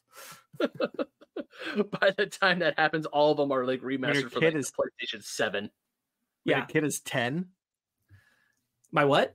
Your kid will be 10. I actually haven't talked about the fact that I'm having a kid on this podcast before. Oh shit! Surprise! I guess I could have played that off and been like, "Yeah, my theoretical child." Well, who cares? Yeah, I'm having a kid, everybody. Yeah. This is an interesting way to find out. Man, you shouldn't tell me shit. It's fine. All right, anyway. But yeah, go ahead. So the reason why I wanted to highlight the trailer is because this essentially, like with Remake, we can only assume that they're expanding more of the story. They've rewritten it because they remade Final Fantasy VII or part of it, and what we know from the original games, it's gonna be, or from the original game to this one, it's gonna be different. A lot of stuff is gonna be in the same vein, but there will be different story beats, and I'm excited for how they're gonna change it up and twist around that it's not a 1-for-1, which I'm really glad about. I'm excited. I'm excited for what's going to happen. Some people have been, I don't want to say complain, but they've just expressed a form of disappointment where Vincent Valentine isn't like a controllable character like Tifa, Barrett, Aerith, and Red 13 are going to be. He's going to be more like what Red was at the end of the game, where he's part of your party, but he's essentially there to help with support, essentially. But either way, the fact that we're getting the entirety of disc 1 in these 2 discs means that this game is beefy. This sucker is going to push the PS5 probably to its limit, and maybe more, and then some. So I was always excited for Final Fantasy VII Rebirth. Now I'm triply excited, not just to get to pet a chocobo, but because of the combat, because of how the game looks. I love Final Fantasy VII Remake, and I cannot wait to dive into this one. This one is like, just put it in my veins already. Just give it to me already. Actually, no. Start saving that money. Yeah, exactly. Don't give it to me already. Wait till the game's done. Make sure it's polished, because I won't lie, Final Fantasy VII Remake was very well polished. It had very small amount of bugs. I'm like, good on you, Square. Do it again. Don't give it to us until it's 100% ready. Sure. Ben. Yeah? I want to talk about another game with you. Okay. Future Basement Arcade Spooktober. Ooh. Oh, no. Ooh. Jurassic Park Survive. Oh, hell yeah. I'm not one for survival games. They're fun. They're fun to watch. They're very stressful to play. They're just not the games that I find enjoyment in. But I cannot lie that to do it in a Jurassic Park setting, set after the first movie, oh boy, that's playing on something I didn't know I needed. After Alien Isolation, you would think that we would get a lot more games like it. This is perfect. This is a perfect setting. It's right after all the dinosaurs are loose. You know what? And they found a way to keep a raptor in the game by making it so that the frozen one escaped. Yeah. Because if they didn't, then there's no raptors in the game, and that's kind of boring, honestly. Right. Yeah, because they all got eaten by the Rexy. Yeah. That T-Rex at the end of that looks good. I know it's all pre-rendered footage. It's not. There's some in-game alpha in the trailer, but a lot of it is pre-rendered, and it looks pretty good. I'm looking forward to it. No, just the fact that it's a survival horror dinosaur Jurassic Park game. It's one of those things that's like, why have we not thought of this before? Yeah, because that's perfect. I really hope that you do have at least one sequence where you can try and stay perfectly still. Yeah, right. Just have a mini game where you're just absolutely motionless. That'd be great. Yeah. Oh, and you could tie it to the haptic controller. So if you're like shaking, you like move, you start moving in the controller. That'd be cool. Just like, I'm gonna set the shit down on the table, and like, but if it's perfectly still, it considers that cheating. Yeah. that would be great. Also, this great comment from Mag. Life finds a way in video games. Yeah. I think it looks really good. I think that it's very exciting. The idea of doing this. I think there's been a lot of desire, and I think they're relatively aware of this because of the person who was creating the Jurassic Park game in Dreams, that they had to take all the Jurassic Parkness out of it because Universal was like, stop. I don't want to see it as Jurassic Park, so they had to change it. But it was really cool, and a lot of people were responding to that because I think a lot of people want like in the time period of Jurassic Park game again. Yeah. Mm-hmm. And it's not just a arcade shooter, because I feel like a lot of Jurassic Park games, it's either a build your own park or arcade action pew pew pew. Well, sure. Making a Jurassic Park game is really difficult. There's a reason why the Telltale game is really well respected, because that's because Jurassic Park isn't an outright adventure film. It's not a film where its characters are action heroes that shoot a bunch of dinosaurs. Mm-hmm. But to make a video game out of that, it's very difficult, because like how do you? So a lot of Jurassic Park games historically have added shooter elements to them. I think there's a lot of desire, just as you referenced with the Telltale game, that there's a lot of people who want to play a game where you get to just explore the aesthetics of Jurassic Park. Yeah. Mm-hmm. And like, you don't need to do a lot beyond that. Like, create the aesthetics, give them something to do, whether that's like suspense horror or like some kind of tasks or something. But people just want to explore that aesthetic and feel like they can be immersed in that aesthetic. Yeah. And this looks like a great way of doing it. Yeah. I was always turned off by Jurassic Park games because they're all, you play as Alan Grant shooting a bunch of dinosaurs, or you play as a weird dude in a mech suit and a little like Master Chief suit during the events of Jurassic Park 3. If you guys remember that computer game. I do. And so those are kind of fun, but like those aren't the kind of games. So the Telltale game was a lot of fun for me because you get to play in the world of Jurassic Park just after the events of the movie. And that's why this appeals to me, because like, if you are to make a Jurassic Park game, I feel like this is the only way to do it. Mm-hmm. I think the Jurassic Park builders have their place. I think it makes a lot of sense to have those.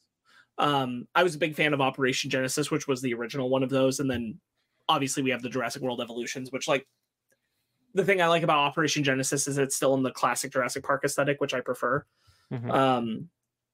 But I'd be remiss to not mention that Chaos Island is my number one Jurassic Park game to this day.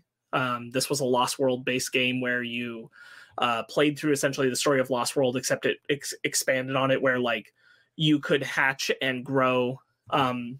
It's very conquer the map kind of gameplay.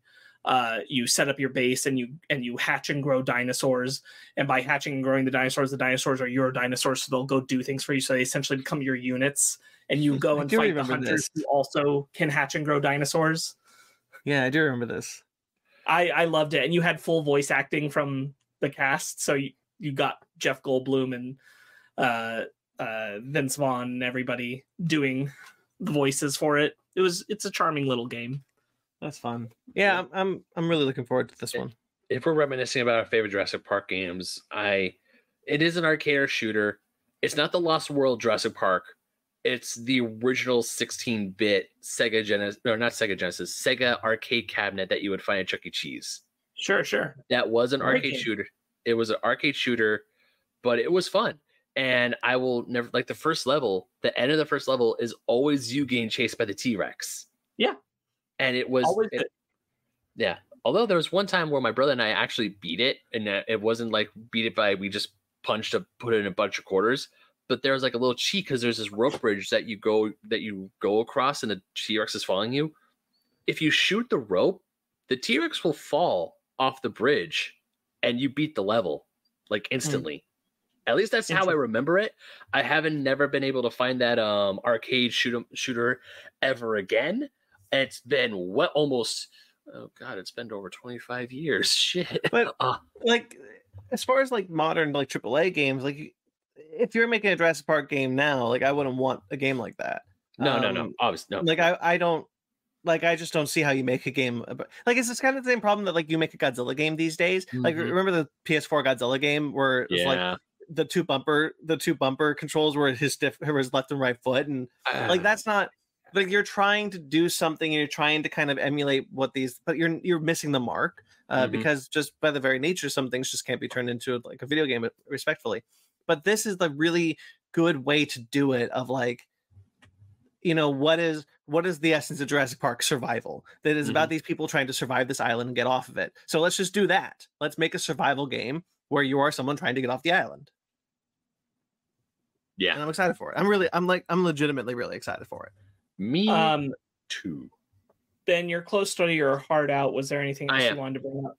One other quick thing, because originally I had a thing that I was hoping to spark a conversation, but I'll just put a pin in that and bring up another day. But one more curious. Oh, it was because I started playing Chrono Trigger while I was sick with COVID for a third time, and I wanted to ask you because since it's an older game, and I was scared that essentially the question was when you approach a property, be it a game, a book, or a movie that you've never encountered with before, and everyone else says it's great. Do you try to see why it's great, or do you just put all the outside influence away and just consume it as you normally would? And like does the essentially it's like does the outside influence help, or does it not help? Yeah, let's put a pin in that and talk about it. Last thing I will talk about though, and is another video game thing, because over this past week, PlayStation president, I think Jim Ryan or Jeff Ryan, I can't remember which, he got a retirement present because he's retiring as CEO from Sony in March, or in spring, I should say. And his going away present was essentially a PlayStation 5 in the same color scheme and the same box design as the original PlayStation, because next year PlayStation will be celebrating its 30th anniversary. It came out in 1994 in Japan, and the internet, and of course that picture of it, which was the PlayStation 5 controller in the original color scheme, the original color buttons, the original color PlayStation logo, all the cool stuff. Internet goes wild with absolute jealousy because we want that shit. Right. Part of me feels that this was PlayStation testing the waters a little bit, seeing how bad do people want this. And since the reception has been, as far as I can see, we want it, they're going to make plates. They might make special edition PS5s. But the thing that I really want is the controller. Is a 30th anniversary controller in the style of the original PlayStation, or maybe the PlayStation 2, since they did that for the 20th anniversary when the PS4 was a big thing. The hopes of your little nostalgia bitch's heart. Yes, I am nostalgia's bitch. I will wear that moniker till the day I die, because just look, I am not a. This is gonna sound weird. I like color in my controllers. No, that doesn't sound weird. I have definitely thought about this. Is just a random thought when I was at work the other day, where I like color in my controllers. Even as much as I love the Super Nintendo, that we got, classic system, absolutely adorable. But the color scheme of the Super Famicom and the Super Nintendo that was released in Japan and in Europe has this great color scheme. And the buttons, this is my Game Boy Advance, but yeah, the buttons are different colors. Sure. And I'm like, I like our purple. Don't get me wrong. I will always have a love and nostalgia for it. But I want the color. And even when the PS5 was released and they said, here's the controller, there's not a lot of color on that controller besides the light bar. And I'm like, I want color. I mean, they have variant controllers that have color. Yeah, they do have variant controllers, but I'm talking about different colors on like the button faces. And even the PlayStation logo with the multicolor, like the original red, green, yellow, whatever. I want that. I don't want just a solid color. I want multiple. Sure. And this is me grasping at straws. This is me like hoping the biggest hope. And obviously it's going to be a big moneymaker for Sony because they're going to release it and people are going to buy it. I'm going to be one of them, even though I just want the controller, because if they do come out with different plates to change your color of your PS5, my PS5 isn't really displayed in a way that I can enjoy it. But at least I'll have a controller that it looks like the original PlayStation 1. And because as someone who grew up with the PS1, it pulls at my heartstrings. And it's like, I want that. Sure. Well, I guess we know Ben's Christmas wish this year. Ben, you know what? Might as well. If they only release it as a bundle, so like you have to buy a new PS5 to get all those aesthetics, and that's the only way to get it. Do you do it? No, I don't have the money for it. Good boy, Ben. Oh, that's God, right. Don't give in to sinister capitalism. No. But thankfully, and this is where I will definitely give Sony credit, because Sony has done this before for the 20th anniversary. They have released 20th anniversary edition PS4s that are in the same gray as the original PS1, like the same gray color scheme and all that stuff. Yeah. But they knew that people aren't going to buy a new console, so they also released a controller. When I sold my PS4 with all my controllers and all my accessories, some of the places when I was trying to sell it, they were like, I don't want the console, but I want the controller because it's the 20th anniversary controller, and that actually helped me get a little more green for it. And even then, because yes, they probably will make this a limited edition run, but unlike Nintendo, who was notorious for having very short production windows, Sony doesn't have that limitation. And even when they first released, it might be gone for a while, but just give it some time. They restock, and then if you see a controller on sale, that's when Sony will stop. At least that is my interpretation, or not my interpretation. That is my hypothesis, because I do remember seeing 20th anniversary PlayStation 4 controllers on sale at Target. There was a healthy amount at the store. So knowing Sony and their background when they do stuff like this, they was like, it is a quote unquote limited edition, but it's not too limited that people who do want it, won't be able to get it. Right. Maybe. We'll see if it's the same this time, if they even do it. Yeah, and of course, this is all 100% hypothetical, because when they released that picture, the internet went crazy, and I'm like, give it to me. And I just want one controller. I can save up, and I'm willing to spend $70 for a new DualSense controller. That's all I want. Yeah. Sure. I'm honest to goodness not gonna get like the plates or anything. I just want the controller, because where my PS5 is, I can't properly display it, so it'd be a moot point to do it. Oh sure, yeah. Well, PS5s never move either, so like you're right. Yeah. All right, Ben. Shall we say goodbye? Yeah, I gotta go get some food before I record for D and Dark. But anyways, you guys have a great rest of the show. Mag, it was great to see you. Mint, always a pleasure to see you as well, and everyone else in the chat who has been here.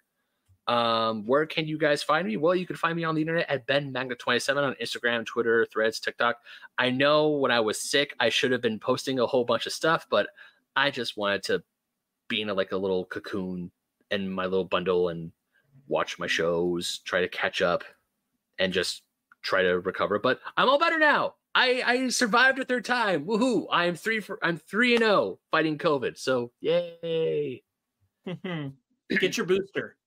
Yeah, I need to get another booster. I thought I was all up, but if there's another thing, I should definitely do There's that. a new booster. There's a new booster available to us as of late October. Yeah, I have to talk with people at Kaiser to see when I can get it, because I just recovered, so I don't know if getting the booster would help me or hinder me. But I don't know. I'm not a medical professional. I need to talk to things. But anyways, yeah. and you can find me there. I'm also writing for Old School Gamer Magazine, Fusion Gaming Magazine, GoNintendo.com, and of course, like I said, I play Mary Frankenstein in D and Dark. Link to the show is down below, and also D and Dark has a Patreon, so you can, if you join the Patreon, you can listen to our bonus campaigns like Call of Cthulhu Do, where I play Shaggy Rogers. It's fun. It's a fun time. It really is a fun time. And Sparks, let me know when you listen to that finale, because I think you're gonna like it a whole lot. Sure thing. But yeah. Anyways, see you later, guys. Mag, bye. Bye, Have a great show. Ben. Bye. Hope you find your dad. Dark. Oh God. Oh, damn it. Damn it, Sparks. Me too, Ben. Me too. Brandon Sparks, I'm so sorry. I did not mean it like that. But also, this is a joke. You're fine. You're fine. For Just context, both of our dads are dead. Yeah. I was trying to quote Elf, and I know. what you're doing. I know. I know what you're doing. It was just funny. All right. Bye, Ben. Bye, guys. Bye, Ben. All right. So let's move into something else. GXK. Sure, we can start there for sure. Let's do it. I'm not. We were originally going to talk about the House of the Dragon trailer, but like you're not watching it, and Ben and Ryan are far more enthusiastic about it than I am. Like I'm excited about it, but like if you ask me, I would just say like, yeah, it looks like exactly the next season of the show we watched in season 1, which I'm excited for. But there's not a lot I have to dive into or talk about it. So I'm not going to do that.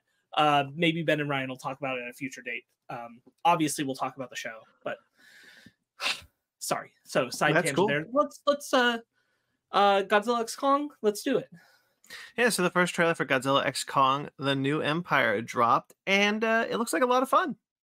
There were a lot of rumors and leaks coming out about Godzilla design change before the trailer dropped, and then like slight confirmations. I think there was a T-shirt that got leaked out that really showed the design. There was a toy also.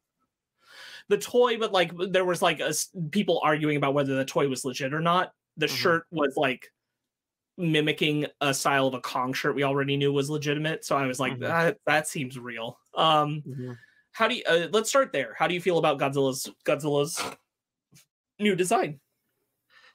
You know, I think it's a bit much, because there's like, you don't like the hot pink. It's everywhere. Like it's in his arm too. It's like he's got crystals coming out of his arm. And like I was never such a big fan of the solid color Godzilla design, because like historically speaking, his dorsal plates have never been the same color as him. They've always kind of had like the previous MonsterVerse iterations. Yeah. Gotcha. So like, you know, his dorsal plates have always kind of had like silver attached to the edges of them to kind of create the city. And like I kind of preferred that. I was never really that big of a fan of that. And so like they've really overcorrected with this design. That design mistake, which I think is funny.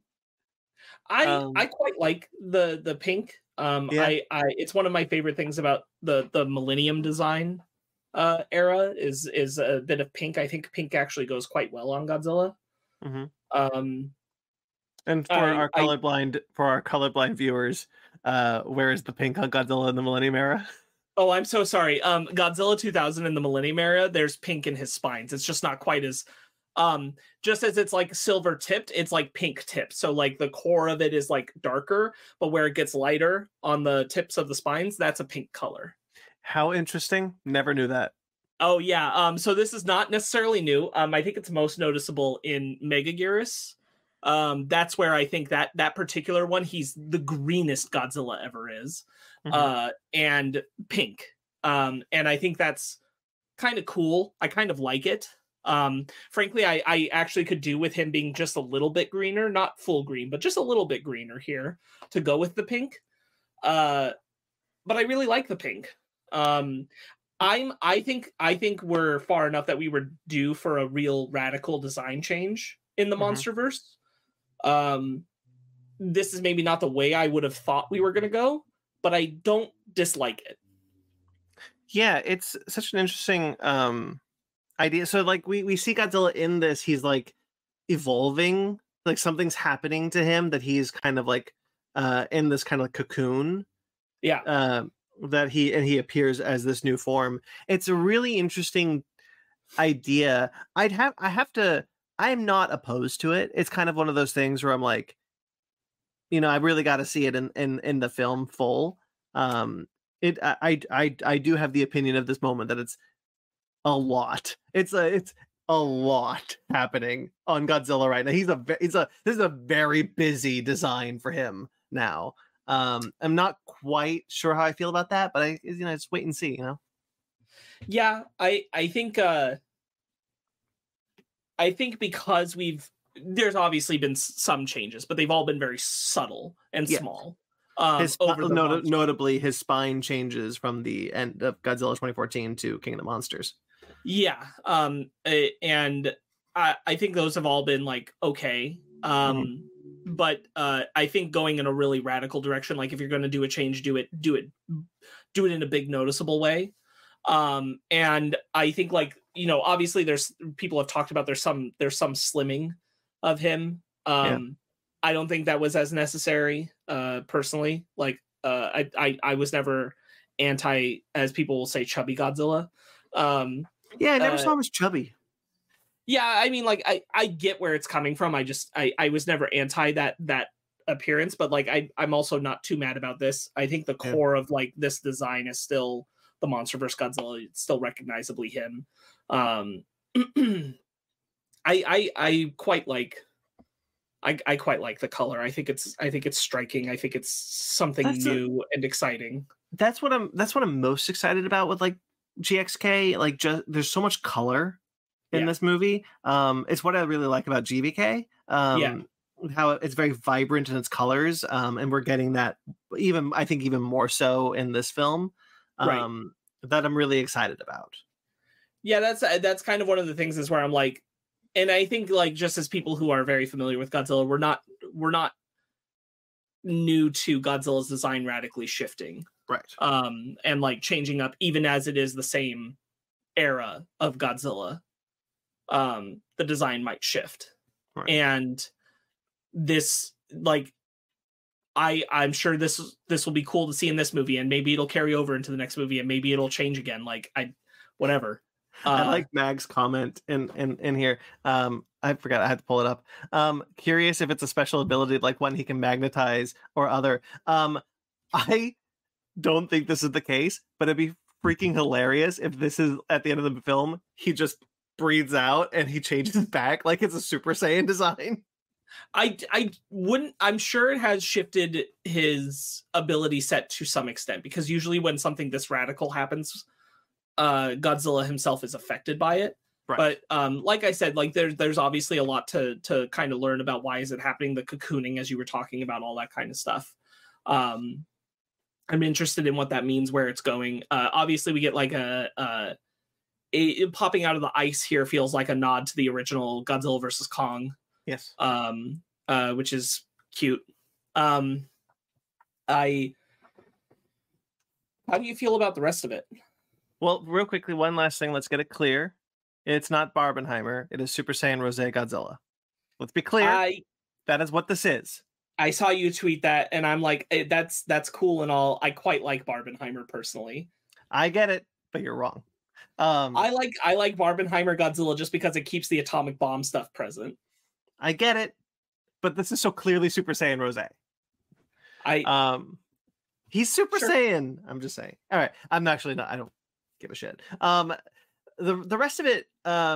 So there's something that I must confess. Again, which is something that is not a confession. It is something that I've been saying many, many times over the years. For me, the most interesting character in the Jurassic World franchise is Blue. I think he is a character with far more happening, far more interesting character development. What? She, sorry, thank you. I think Blue is a character that has far more interesting character development, far more it's just that's more interesting to me. What this film has, what Adam Wingard has talked about is that this film is very anthropomorphic, in how it treats Godzilla and Kong. There's and you see it in GVK also, that you can kind of see the two of them communicating by the way the film is structured and shot, and their reactions to each other. And supposedly there's more of that in here, and that's got me really interested, because I quite like making like Godzilla and Kong the main characters of the film, right? Like that. Sure. That's what that is. That's the MonsterVerse films have wholly abandoned the idea that human characters are important and have centered on Godzilla and Kong. And well, this part of the MonsterVerse right now, because Monarch's over there saying like human characters matter. That's why I said films. Sure. But yes, so like Godzilla and Kong being the main characters, I'm actually really interested to see where that goes. So that stuff has me really engaged with like Kong and the Scar King and this little tiny baby orangutan, or not an orangutan. I don't know what that is. But he, and then we see like a lot of other Kong species who we thought were dead, still alive somewhere. The baby you're bringing up looks like a mix between orangutan and gorilla. Like he's got the orange orangutan fur, but he's got gorilla-esque face. And the other thing is, I'm actually really happy to see Gia again, because I think as much as I say the characters clearly don't matter in the Wingard MonsterVerse films, Gia is a really compelling character in GVK, and I'm really happy to see her return in this film. Yeah, I think it would be a bummer to not have her. Her connection to Kong is really special. I'm not anti-centralizing like Kong in these movies, and like Godzilla's like a secondary, like the additional, just because like Kong becomes a relatable protagonist kind of thing. Yeah, Kong's the underdog. We want to root. We root for him. Well, and like, you know, I think Wingard has been working on it, but like Godzilla doesn't have personality the same way that Kong does. Right. I think it's there, but like Kong's is much more present and communicable in all his films, whereas like Godzilla, what I would say is like Wingard is better at making the monsters feel like their own characters who you can recognize and connect to like what they're doing by looking at them, rather than Godzilla 2014 or King of the Monsters, where someone has to tell you what Godzilla's like, their perspective of what Godzilla's thinking or feeling or whatever. Right. Or the monsters in general, they're like, oh, it's doing this because XYZ, and like, you know, they have to give their interpretation for the audience to go, oh, that's why the monster's like that. And Wingard seems better at like creating character inside the monsters. That's a strength, and the color, as you said, is a strength. More so because the MonsterVerse Godzilla is a petty bitch, right? Like most of his fights have been because he's now for sure. Yeah, he's a petty little bitch, and like I love that about this MonsterVerse Godzilla. Like he attacks Kong 3 times because he's just pissed off at him. He's got beef and he wants to squash the beef, of course. So like I really love that about this version. But like what Wingard is able to do is kind of give Godzilla a personality outside of that. Like you see, I just rewatched GVK, and like you see that turn where Godzilla is like fully against Kong, like really wants Kong to submit to him, and then decides, oh, you can see Godzilla work it out. That axe has power against Mechagodzilla if I charge it up. Like you see that happen. And I think that's really interesting that Wingard is able to convey that through no one telling you, oh, if Godzilla could just power the axe, blah, blah. Like you see Godzilla figure it out. And I'm glad that Wingard is carrying on, because I want to see more of that. Yeah, that's I think a fair point. I'm glad that like a chunk of our human cast are people returning from the previous movie, because it at least makes a little bit more work of like than having to make me invest and meet new people entirely, in which case I'd be like, do I even give a shit? At least I'm like, well, I know Rebecca Hall, so at least I know her. Henry. And I know Gia, I know Brian Tyree Henry, who I enjoy watching him, regardless of the fact that I don't think he really has much of a character. Like he's fun to watch. And then you got Dan Stevens coming to play, which I hope is he's going to have something to actually really do. I have to wonder if he's like filling in the blank of like Alexander Skarsgård maybe didn't want to come back, and they're like, well, we'll make a new character, but it's basically that guy. It's possible. I mean, Yeah. he's he knows Wingard. He's a friend of Wingard's, and so this could be like, hey, why don't you just come and play? Yeah, I hope Dan Stevens is allowed to do something, but like I'm not expecting, nor do I think anybody is based off the trailer, like real human stuff here. Which is fine. I hope that's not forever the case of the MonsterVerse films. I hope Monarch kind of creates a sea change down the road that like, oh, we could bring this back to like giving a shit about people. But obviously for now, that's not what we're doing. The difficult thing has always been how would you balance something like for a film like this? How would you make characters more engaging when this film is clearly like, we want to see Godzilla and Kong team up and kick some ass? Sure. So like that's also kind of the problem I think the Fast and the Furious films have stumbled into, which is like, we come for the car chases. We want to see Dom do ridiculous things and drive off a bridge. So where does the character stuff kind of gets lost? I'd be really curious to see the potential of being like, can we actually marry the two? Can we take the human drama of, say, Monarch and put it in with the bombastic nature of Godzilla x Kong? Is that possible to merge the two in a way that audiences will respond positively to? I'm not saying it can't happen. I'm just curious to know if it is, if it is possible. I think if Godzilla versus Kong had done more work, you could do a story here that is about like Kong in the end making a choice between, are humans my family now, or are these apes I found my family? But isn't that still centering around Kong's characterization and not necessarily humans? Sure, but it would have to have been developed because of their connection to humans. And the thing is, like, Kong is more workable as a character that connects to humans. Kong Skull Island benefits from this too. Yeah. Like Kong already feels like a character with pathos, with connectable, relatable, human-like emotions, because we are so close to apes and the ape family and gorillas and everything. So Kong has that already, right? And even baked in, like going back to the original King Kong source material, like that's a part of like the moniker of what he is. So yes, it's still like centralized through connecting Kong, but if you were asking me like, how do you do a SmackDown film and marry in the human stuff, it's by connecting the human stuff to Kong, because Kong is the conduit who can like emotionally actually communicate and make active decision about human beings. Yeah. I don't think that's a robot arm. I think it's not. Cast. No, like the moment that we definitely like could have thought that from the photos, but the moment that the trailer starts, you see his arm inside of, it's like a gauntlet. I think it's a cast. I think his arm is broken and like it's an enhancement, but I think it's initially a cast. Sure, could be. Yeah. Either way, like his real arm is there. Like it's just over it. You saw my tweet where I tweeted like, "Oh, they changed Godzilla's spines again." Before the trailer dropped, that's just the post. I was like, "Oh, they changed the Godzilla spines again. Interesting." Oh, Kong's got a metal arm?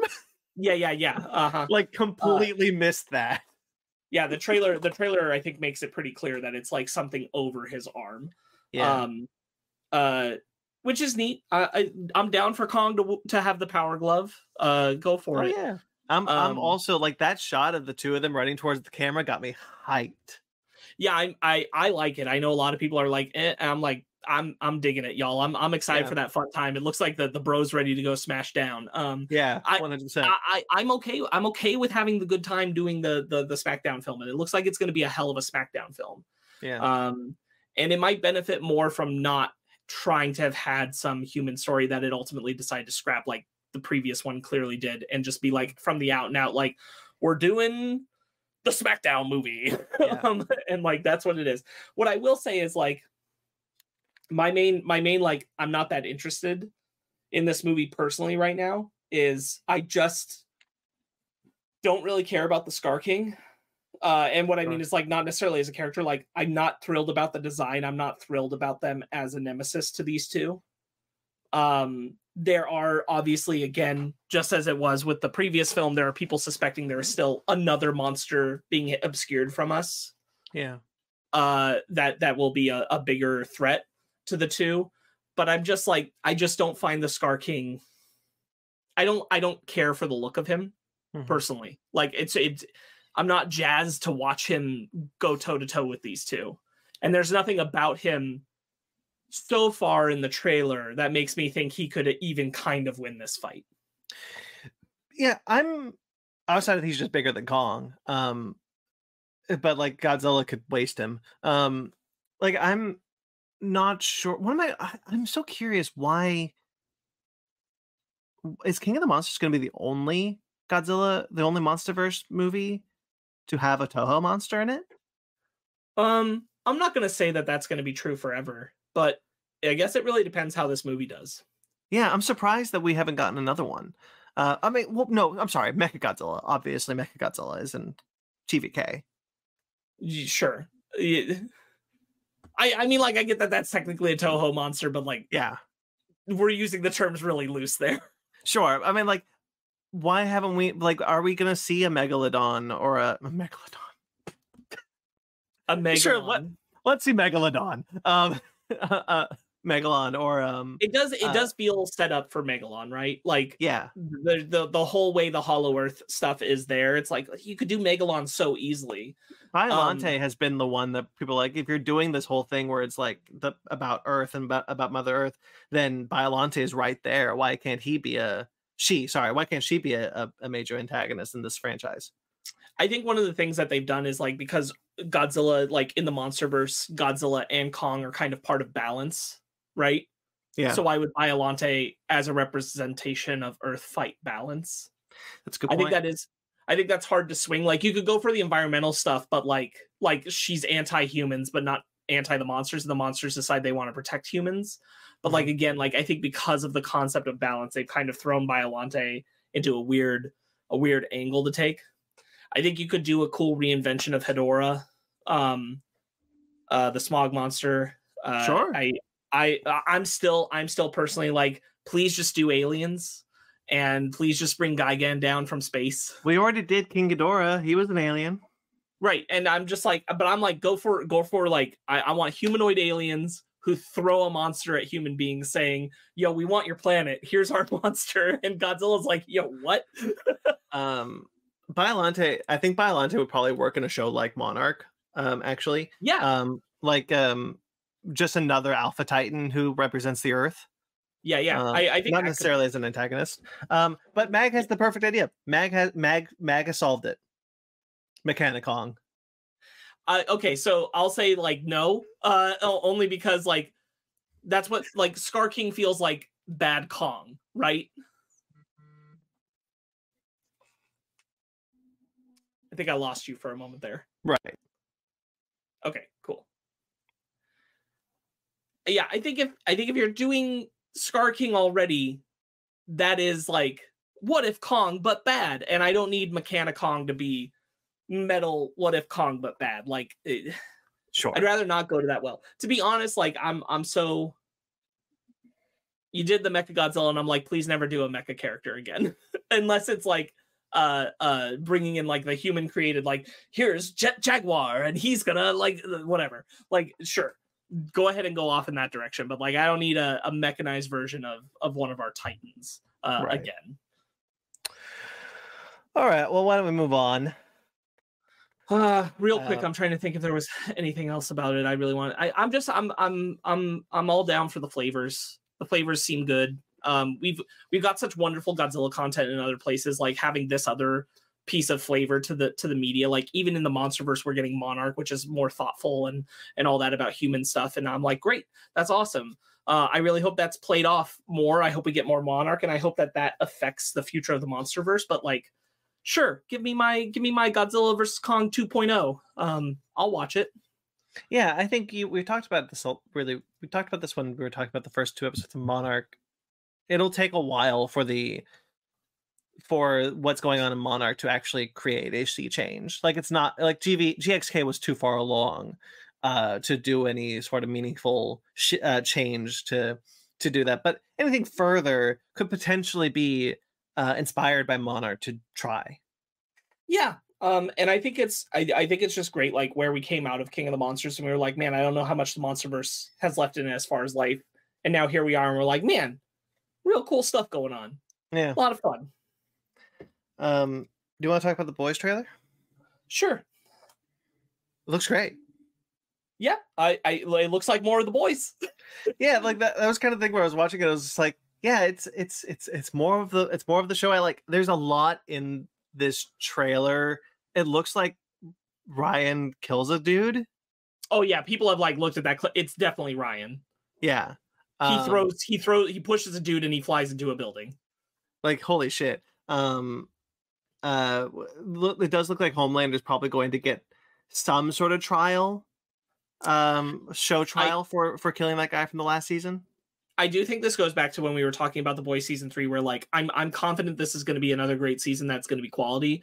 The Boys has very much, like as we talked about when we did the top 15 and everybody forgot about The Boys season 3 except for myself, which was really funny to me still.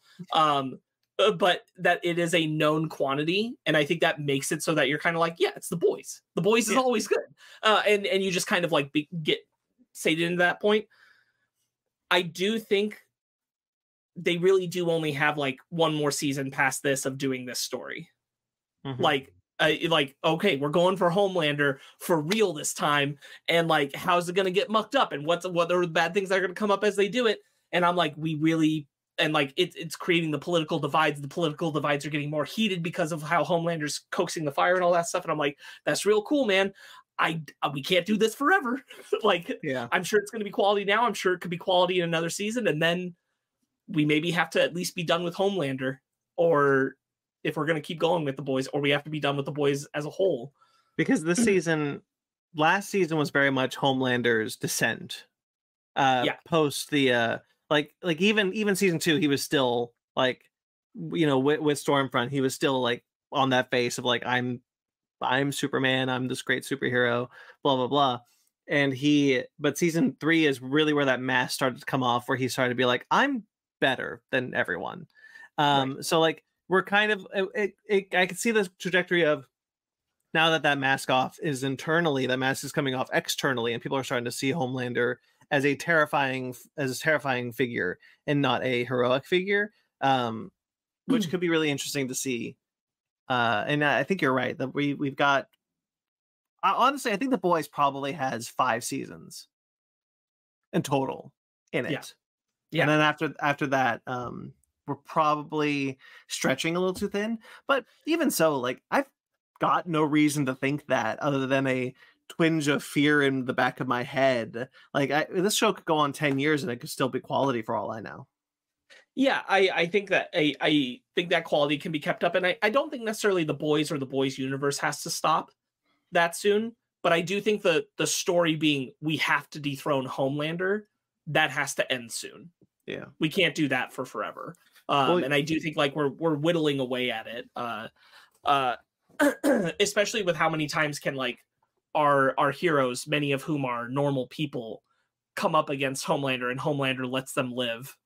Yeah, I mean, you talked about this, but the Boys universe is due to continue because there's a second spinoff in the works called The Boys Mexico. Third spinoff.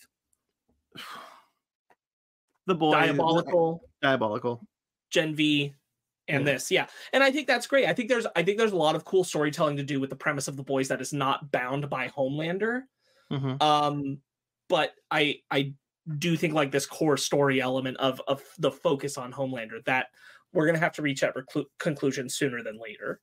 I think there's a lot of fear in whenever they talk about these. I think honestly, quite frankly, unfounded fear when it comes to these spinoffs of The Boys, that I see online a lot. And I not to bring up too much of the online discourse towards these, but they keep talking about how like, oh, The Boys is becoming the very thing it satirized. But like, as long as there's still something to be said, like Gen V was seen as like, you know, someone said online, it's like, oh, I can't believe I have to watch the spinoff to understand the 4th season. And it's like, I think the people were trying to sell you on the spinoff. Like, I don't think it was ever supposed to be necessary to understand, but like, do you want the spinoff to be like, yeah, we're making the spinoff, don't watch it though? Like, what are people expecting from this massively popular show? And as long as it's still being that satirization of the superhero genre in different aspects, different areas, it has the potential. I don't see the problem, honestly. Yeah, I agree. I think as long as like the quality and the passion is there, like go for it. And like if it isn't, people won't watch it, and that's whatever. Yeah. From all accounts, like I haven't watched Gen V yet, but Ryan really liked it. I know a lot of people that really liked it. And have said like it's just as quality as The Boys, and I'm excited to check it out because apparently it's very good. So that's great. It's on my list. Did you notice a lot of shit came out this year? Yeah, of course.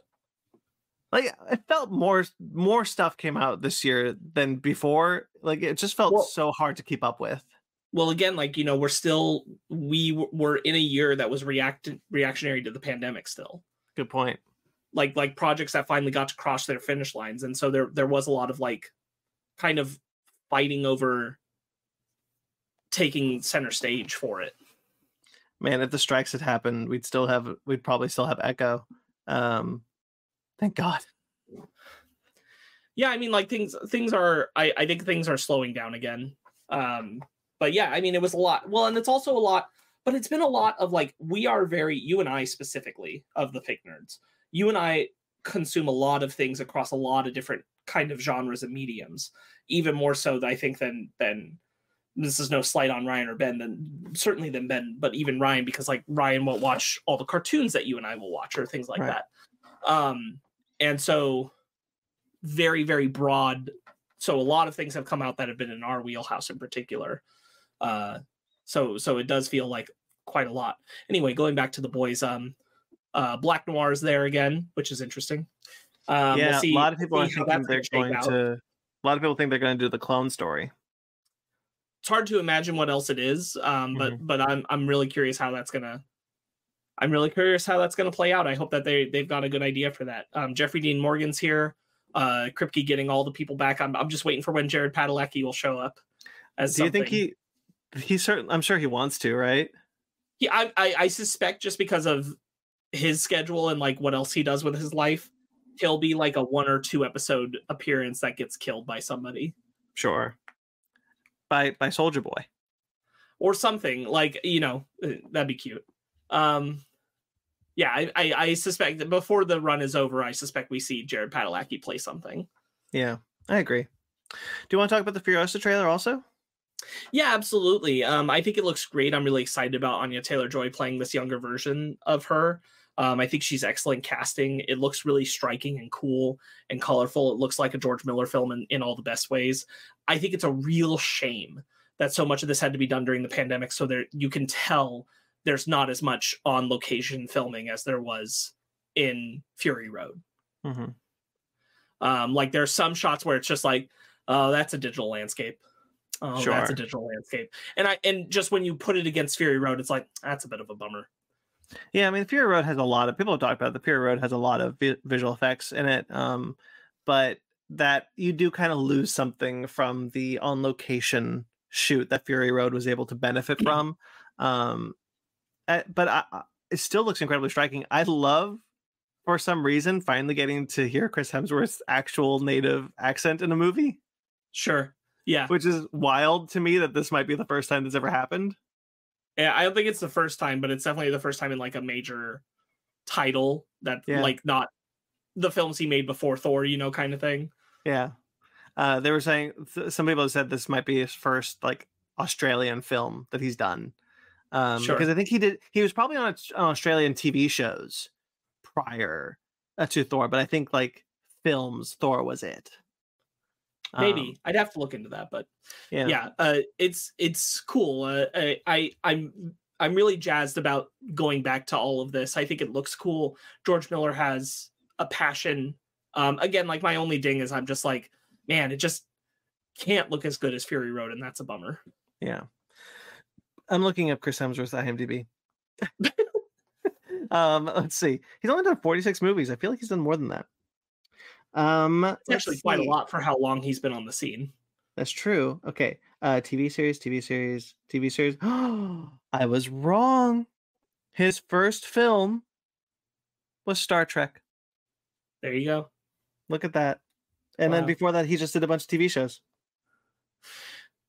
Yeah, I think it looks like George Miller's bringing it again in every way that he possibly could. Yeah, I agree. It looks striking, and I'm really excited for it. Okay. I have some news I wanted to bring up, if that's okay. Yeah, go for it. We don't spend a lot of time on it. One is which I think you're interested in. Yeah, Mag, I know he was Kirk's dad. I've seen that movie. I know I that. just forgot the order that it came out in. But Disney is putting Soul, Luca, and Turning Red in theaters. These are the three Pixar films. Yeah. These are the three Pixar films that weren't in theaters because one was because of the pandemic, two was because Chapek was an idiot. Maybe Luca could have been. But both Luca and Turning Red could have been in theaters. Yeah, that's what I said. That's what I meant. Yeah, Soul could not have. Yeah. But Soul makes sense. Soul made sense. I always said the Soul made sense because like Soul, you're giving us a Christmas gift. So, happy Christmas, here's Soul. Great. But Turning Red and Luca should have been in theaters. And finally, I'm really excited. I don't think they're going to do as well as they probably would have had this been first run. But it's really cool that they're doing this so that people who do want to go see them can finally see them in theaters. I know Ryan is a big fan of Turning Red. He really loved that movie. Getting the opportunity to see that on a big screen could be really exciting. Yeah, I'm a huge fan of Luca as well. Luca, I will probably go out of my way to see in theaters. Turning Red as well. Yeah.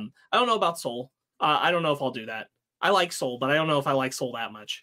Yeah, I think I'd probably try to go see Turning Red myself. If I had to pick one, which probably do. Look, this is because the strike has halted a lot of Disney has a whole quarter where they don't have a lot of movies coming out. And so this is their way of fixing that. And honestly, good. These films should have always been in theaters, and I'm glad this is happening.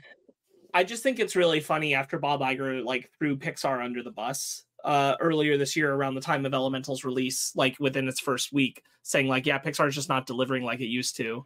And then Elemental did great after a good word of mouth, which was awesome for it.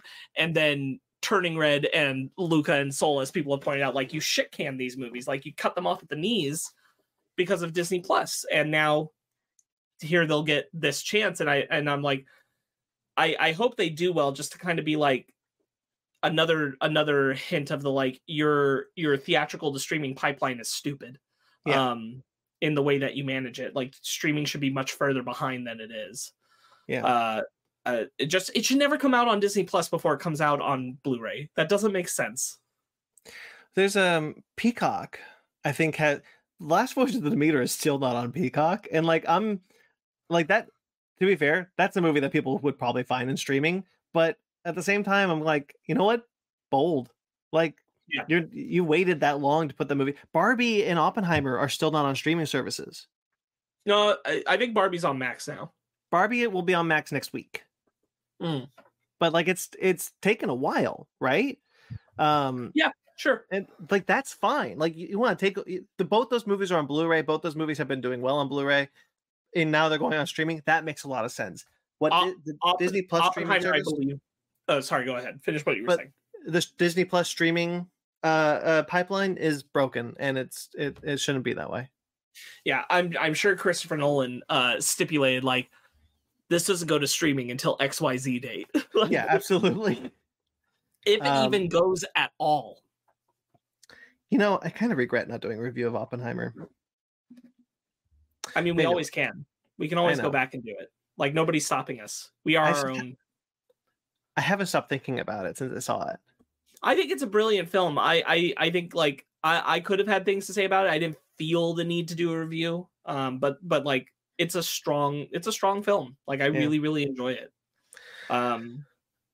It and Barbie both were great films. Yeah, I agree. I don't regret not doing a review of Barbie, but Oppenheimer, I want to do Blue Beetle and Last Voyage of the Demeter before we do those two. But yeah. No, of course we have our things. We know what we're doing.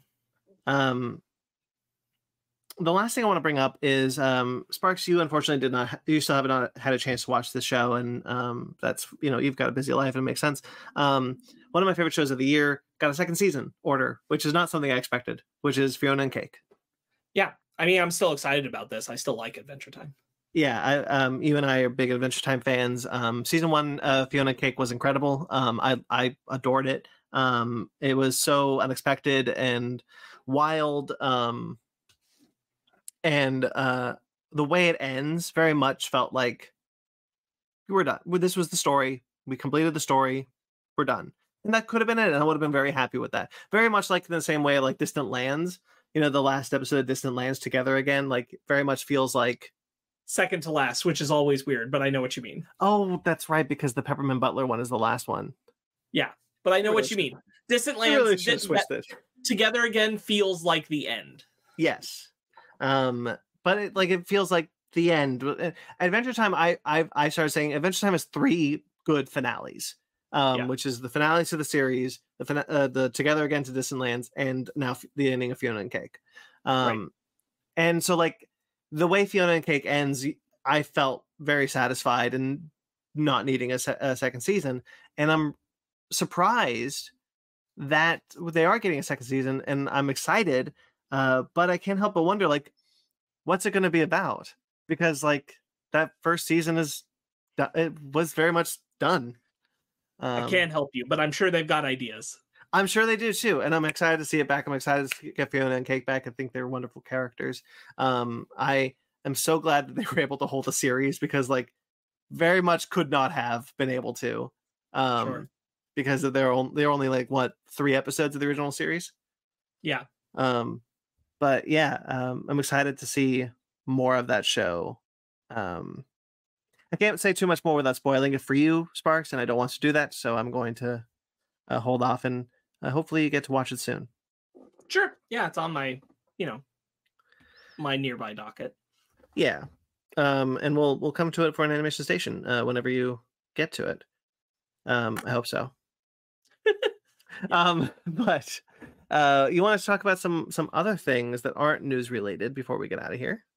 Yeah, I recently consumed Our Flag Means Death. Yeah.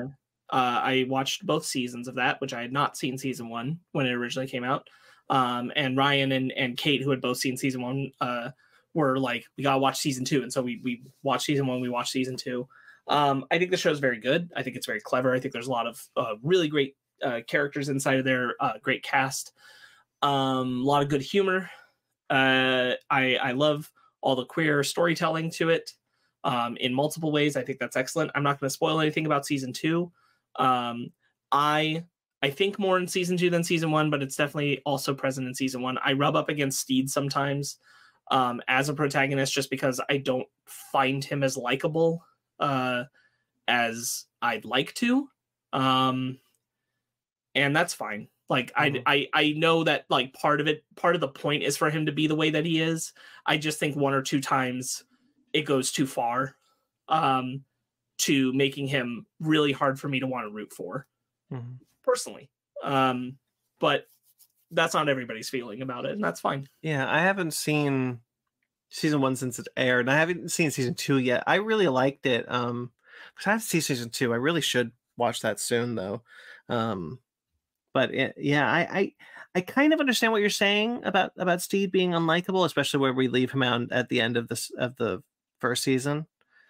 But I'm curious. So I'm curious to know if they maybe go too far in season 2. And again, like I talked about before we recorded, like, Ryan and myself, we were kind of swept up in the kind of hype of the show as it was airing, being like, this was, it's such a surprise because, like, they kept the fact that it was a love story between Steve and Blackbeard a secret, and when it finally happens, everyone's kind of like, holy shit, like, this is, like, I can't believe they actually committed to that. Sure. And so, like, that's really interesting. But, like, coming to season 2 with all that hype gone, like, what is that show now? What does that show have left to say, And I think there's still a lot of great stuff to it. The surrounding cast are really well loved. I think there's a lot of great stuff with them in season 2. I think there's a lot of great messaging in the show in general. My thing with Steed is that I think, to your point, even in season 1, that he does things that are very selfish. And like, the thing is that we're 2 seasons in, and outside of him recognizing that he loves Ed and wants to be with him, he's not growing. You know, like, he's not becoming a better person necessarily. Other people around him are, by the nature of what his relationship with Blackbeard creates, but not him himself. And he's not necessarily growing into a better person. He's kind of still, even by the end of season 2, a lot of the same person that he was at the beginning of season 1. Sure. And so like that selfishness doesn't go away, and nobody's like pushing him to make it go away either. Yeah, I get that. And that's the part where I'm like, I don't mind a character being that way, but I do feel like I want to watch a character start to change from that, and like the positive effects in their life make them improve. And I don't think Steed is improving outside of recognizing his queer romance. That's right. like it. And I don't think that's enough to me. So he's like really bottom tier of my favorite characters on the show by the end of season 2 because of that. I just think there's a lot more. I think there is growth and arcs to so many other characters, and he's just not one of them. Right. I know you got one more thing you want to talk about, but I think I should bring up my one thing that I wanted to talk about. Go for it. Before, because I think you and I can both talk about the last thing. But this one's pretty singular, so I want to just kind of get it out of the way. Yeah. Which is, I listened to the entirety of Big Finish's 60th anniversary special for Doctor Who, Once in Future. Thanks to my good friend here. Well, the entirety that's out. The entirety that's out. The 8th episode is not out yet. It's out next year. Because they're psychos. They are insane.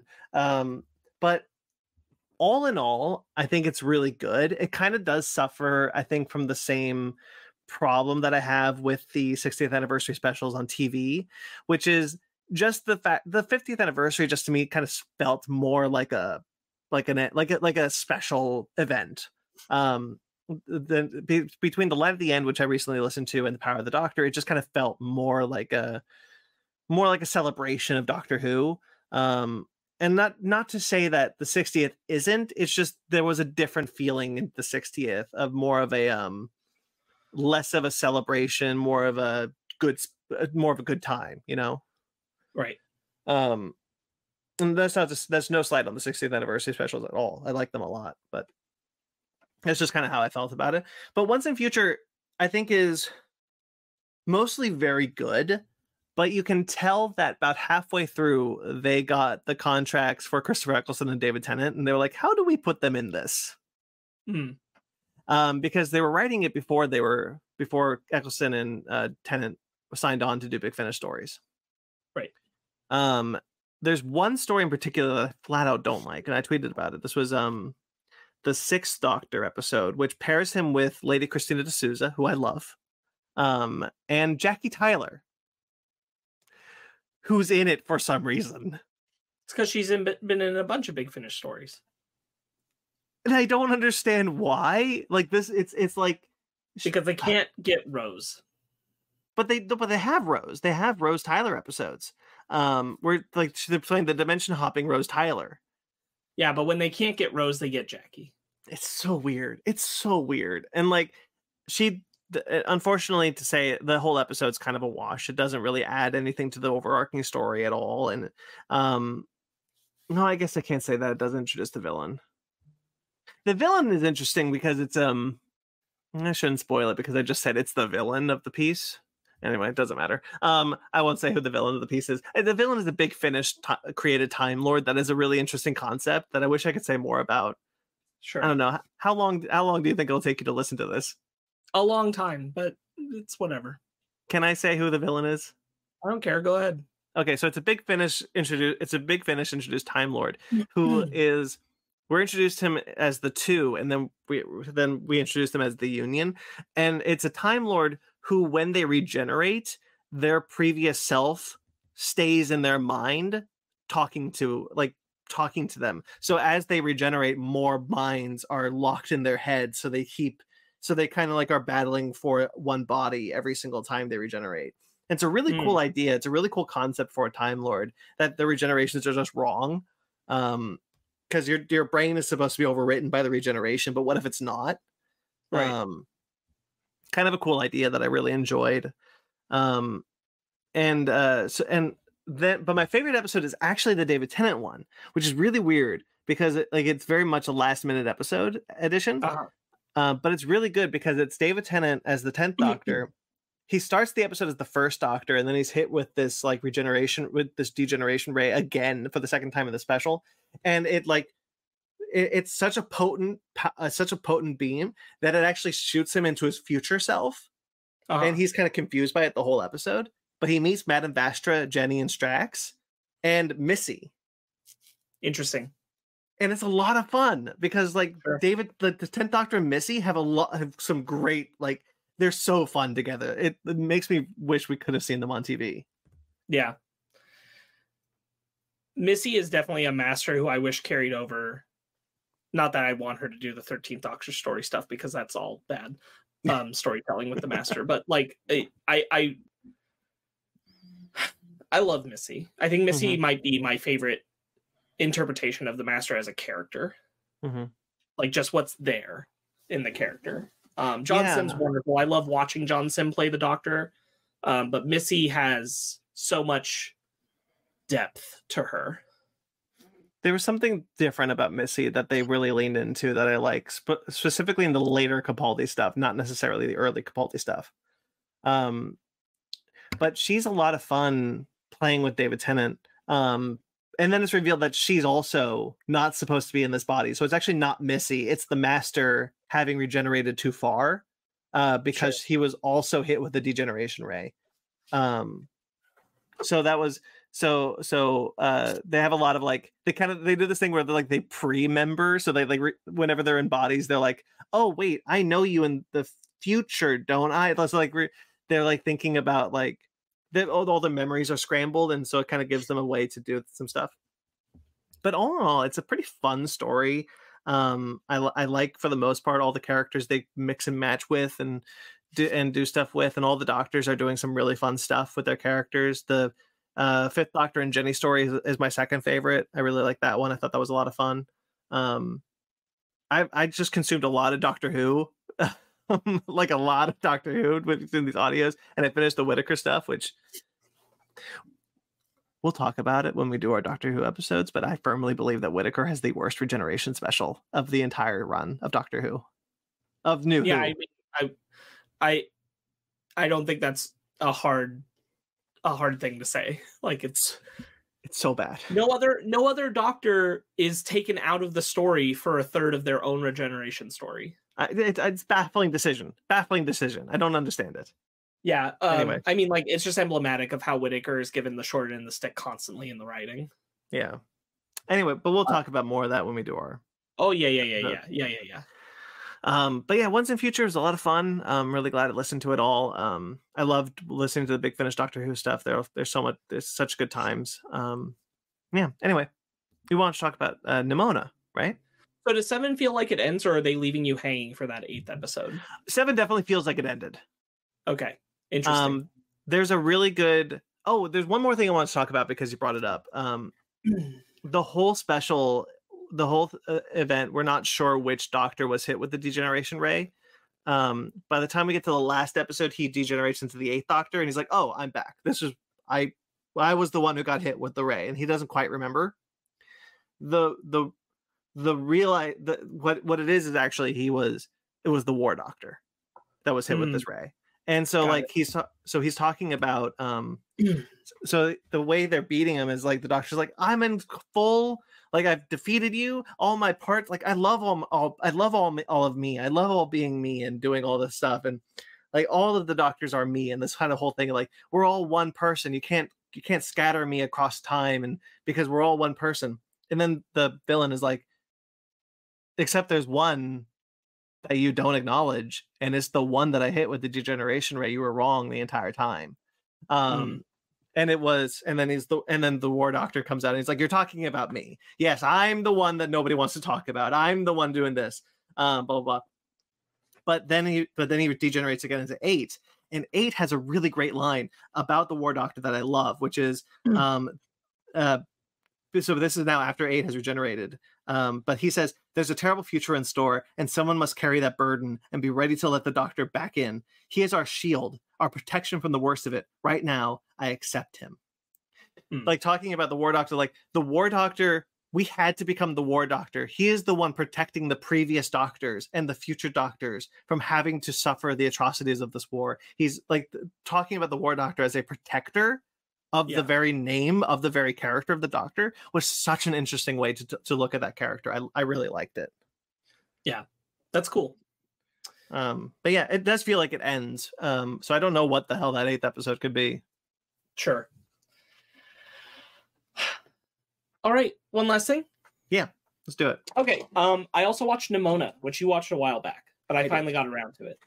What you think? I quite like it. I read the comic. I don't know if you've read the comic. Not yet. I think that comic is good. I like that comic. I love this movie. I think it's a better, more cohesive, more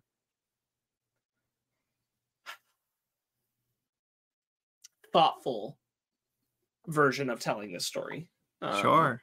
I think the comic feels like it's kind of figuring it out as it goes, and I don't think there's anything wrong with that.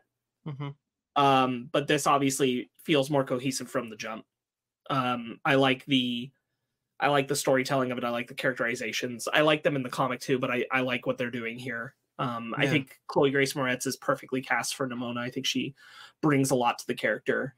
She's so much fun as that in that role, I think.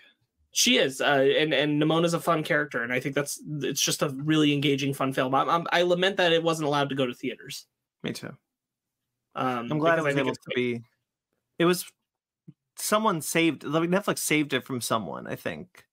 Yes. I think Blue Sky?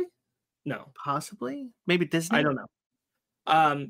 But yeah, Netflix saved it from being completely washed. Yeah. It's wonderful. It's lovely. I think it's really, really cool. I really like that movie. I think it's very funny. It's very sweet. It's very charming. I love the humor about it. The animation is gorgeous.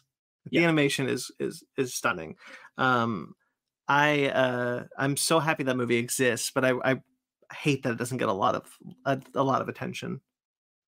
Yeah. I definitely think it could get more. I think it had a hot moment when it came out, and then it's kind of been forgotten, which is unfortunate. And if Across the Spider-Verse hadn't come out this year, I would say that it's the best animated film of the year. Really? That makes me very happy. Yeah, I think so. I think Across the Spider-Verse beats it, but like that's a high praise. That still puts it at second, which is awesome. Yeah. I can't think of another animated film that came out this year that I think is better. Granted, I haven't seen Wish, but by all accounts, I don't think Wish would beat Nimona. What about TMNT? Oh no. Ooh, I kind of like. I stopped thinking of Mutant Mayhem as an animated film, which is weird, and I thought of it as just like a great turtle movie. Sure. Shit. Oh no. It's top 3. Okay, on a personal level, Mutant Mayhem might be above Nimona for me, but I really like Nimona. Yeah, I saw Wish because you brought it up. I saw Wish, and it's fine. There's certainly funny moments about it, but there's really nothing. The references to other Disney films are really heavy-handed, like in really weird ways. I will say this though, Chris Pine 100% saves the movie. He's so good as the villain. I love it. I want to see him to be a villain more often. Yeah, it's just unfortunate that like everything I've heard is that he kind of got the Elsa treatment, where like he was supposed to have so much more to him, and he's reduced. But I haven't seen the movie, so I can't. I see that. It's I mostly just praise his performance more than anything. Chris Pine's always good. Yeah. Chris Pine's always good in bad movies. Like, Chris Pine's just always good. I'm so glad you saw Nimona though. I think it's a really great movie, and I thought you would really like it. Yeah, Nimona was an important one for me to want to make sure I saw, because when I read the comic earlier this year, I was like, yes, I really, really want to get to this movie. I was really jazzed about it, and it took us some time because like other people in the house wanted to watch it. So I was like, okay, well, we gotta find time where everybody wants to sit down and watch Nimona. And finally, Nimona. So yeah, that's good.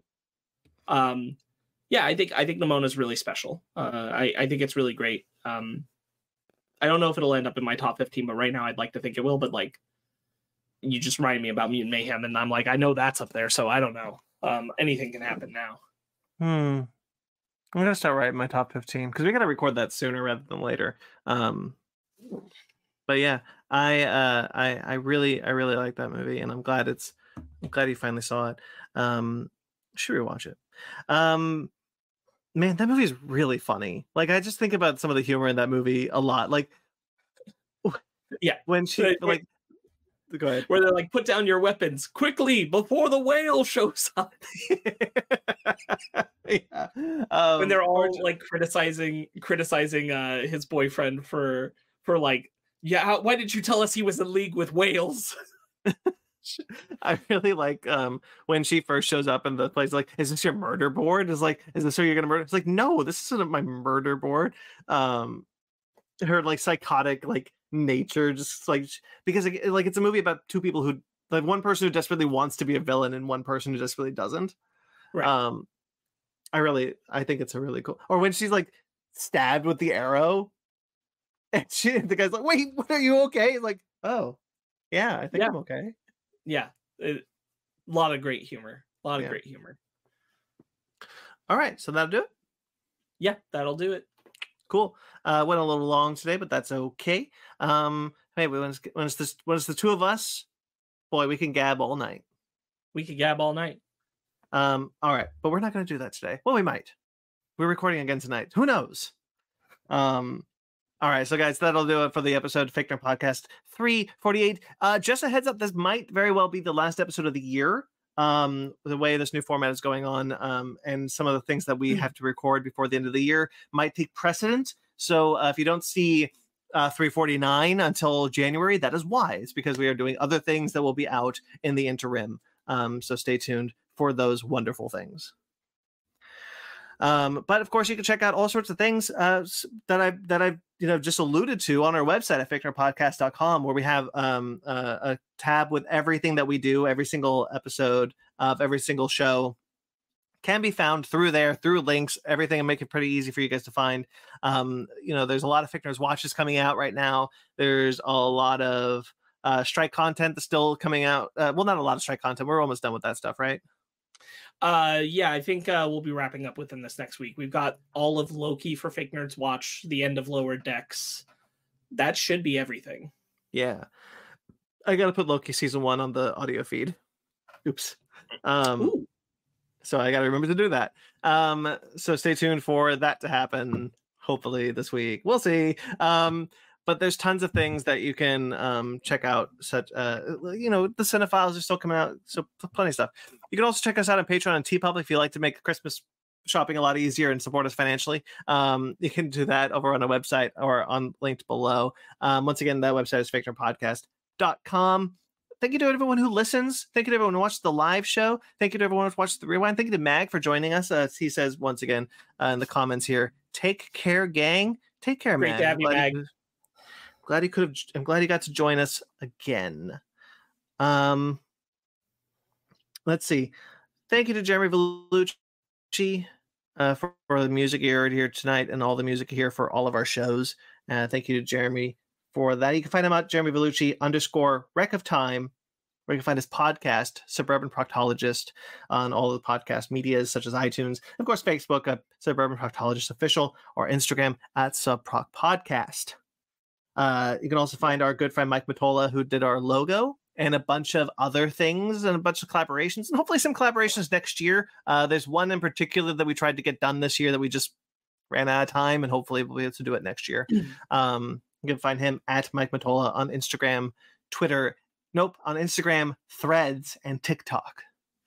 I think that's where he is. Cool. You can find us on Twitter, Instagram, Facebook, all at Fickner Podcast, ficknerguys@gmail.com. If you have to get in touch with us personally, I'm at BT McClure on Instagram and Twitter. You can also find me writing for atomicgeekdom.com. Once again, you can find Ben Magnet27 at Ben. Sorry, you can find our friend Ben at Ben Magnet27. You can find Ryan, who couldn't be here today, at DJ Tony Snark 616. And Sparks, where can we find you? You can find me just super excited for all the Scott Pilgriming we're going to do to cap off into this next year. At Sparks Witty on Instagram, Twitter, SPARKZ Witty.